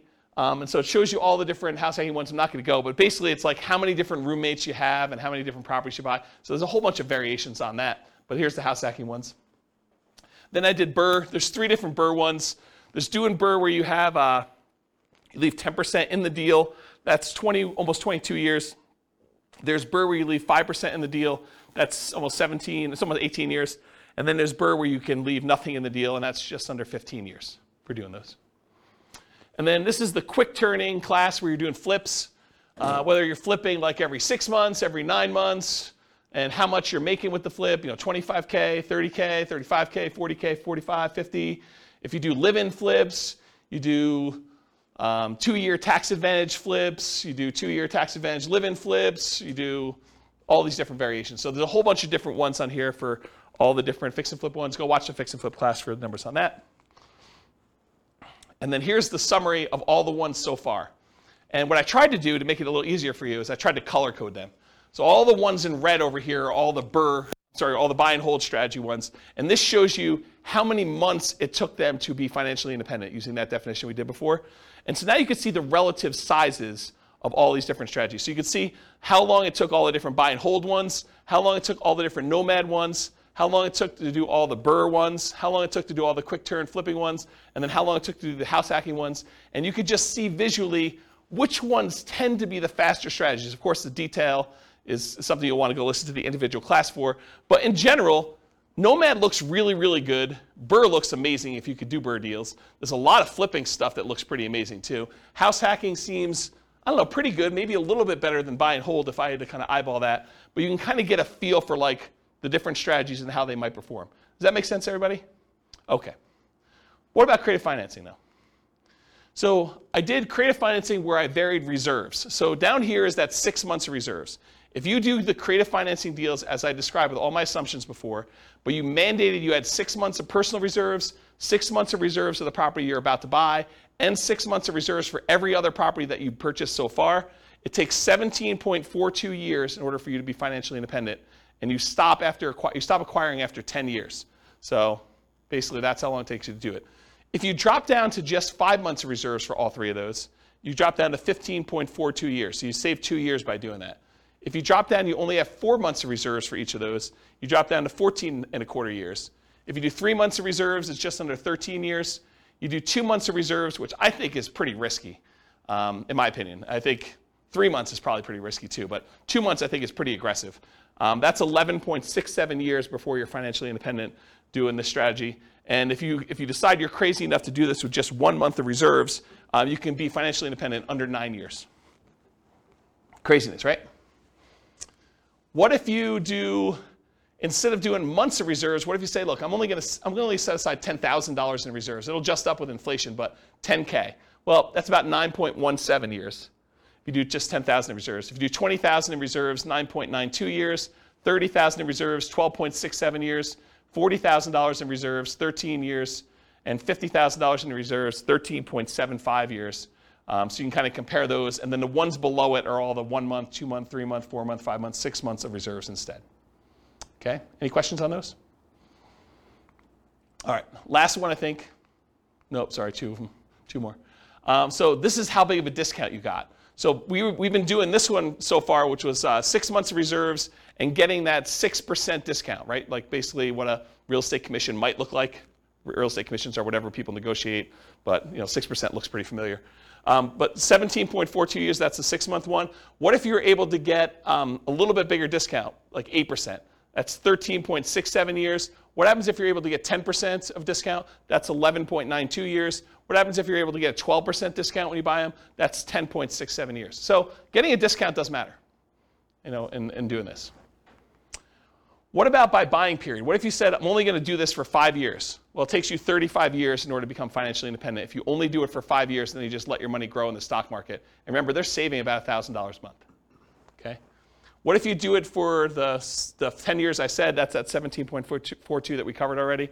And then if you decide to do this for a little bit longer, 15 years, you're financially independent after 12.67 years. So a little bit faster if you decide to do it longer. So I just wanted to show you that. Okay, so this is the same thing I showed you before. Now I just slid in this whole red section here for all the creative financing so that you can get a visual of like how effective these are compared to these other strategies. And it's super effective, right? I mean, I think the creative financing ones, and I did all the variations that we just covered, it's pretty fast compared to almost everything else we've done. It becomes one of the fastest strategies depending on like what you do and your assumptions about it for doing that. Is that surprising to anybody? A little bit? A lot of work though, right? It's not like doing Nomad. You just buy a property every year and you live there. This one's like you're out there hustling and buying properties and doing things and putting tenant buyers in there and negotiating and structuring all that. Any final questions on this? Is that helpful? It's like this slide, especially with the colors. I took a lot of time to write the color thing for you guys. I had to write special code for that. Like it was non-trivial. We good? Okay. So in conclusion, the assumptions for this modeling matters a lot. You're doing different price properties, you're doing different rents coming in, you do different discounts, you're doing it for a longer period of time, they're saving more or less, because they don't even get enough money to buy their first creative deal until they come up with 6 months of reserves, which isn't instantly. They only had $10,000 saved up front. So it took them a while just to get to the point where they have enough in reserves and money for marketing and closing costs and everything else before they can even buy their first property. So if you change any of those assumptions, this changes everything. That's why the assumptions matter so much.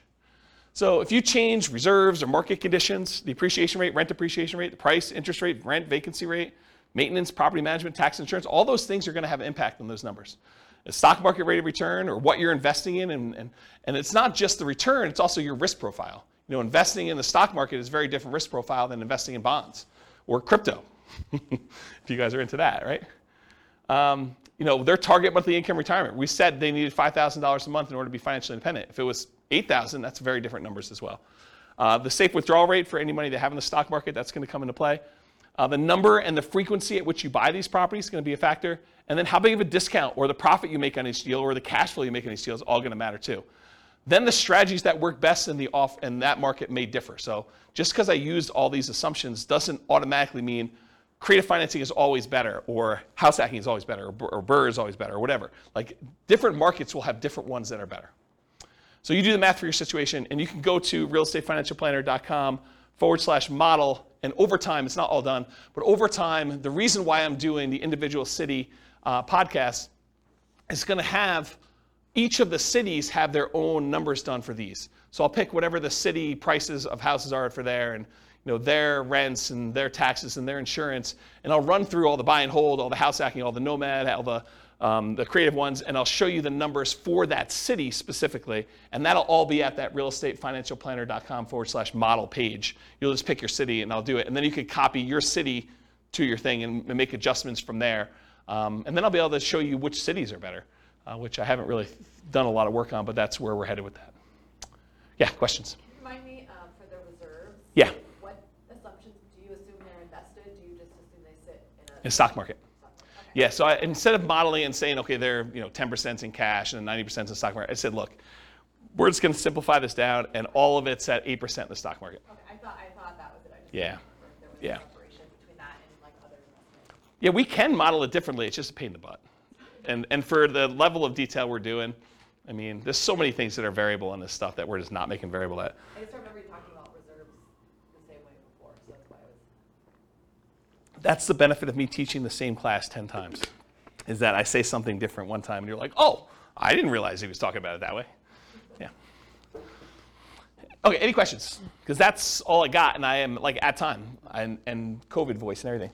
Is that helpful? Yeah. Like a crazy creative financing class? Not probably what you were expecting coming in, right? You thought I was going to teach you how to do creative financing. Which I may still do another class, but this is sort of like, hey, now you know more about creative financing and the risk and scalability and how it performs, and I think this was the class that most people didn't know they wanted but do need. So at least that's my take on it. You tell me if I'm wrong. Helpful? Yeah. Okay, good. You're very welcome. Any final questions before I stop recording? Awesome. Well, thank you all for coming. I do appreciate it. I will see you all next week for partnerships. With home prices up, mortgage interest rates up, and rents up but not quite enough to counteract the higher prices and interest rates, cash flow on rental properties in Salem is harder than ever. Book a call with the Real Estate Financial Planner to apply our proprietary 88 strategies to improve cash flow on your rentals. See the show notes for a link to schedule your call and improve your cash flow today. If you're a real estate agent, lender, or professional in Salem that wants to help our real estate investor listeners, consider reaching out to learn about collaboration opportunities with this podcast. We'd love to add more value to our listeners by having you assist our investors buy, sell, and finance their real estate investments. See the show notes to schedule a call to discuss collaboration opportunities.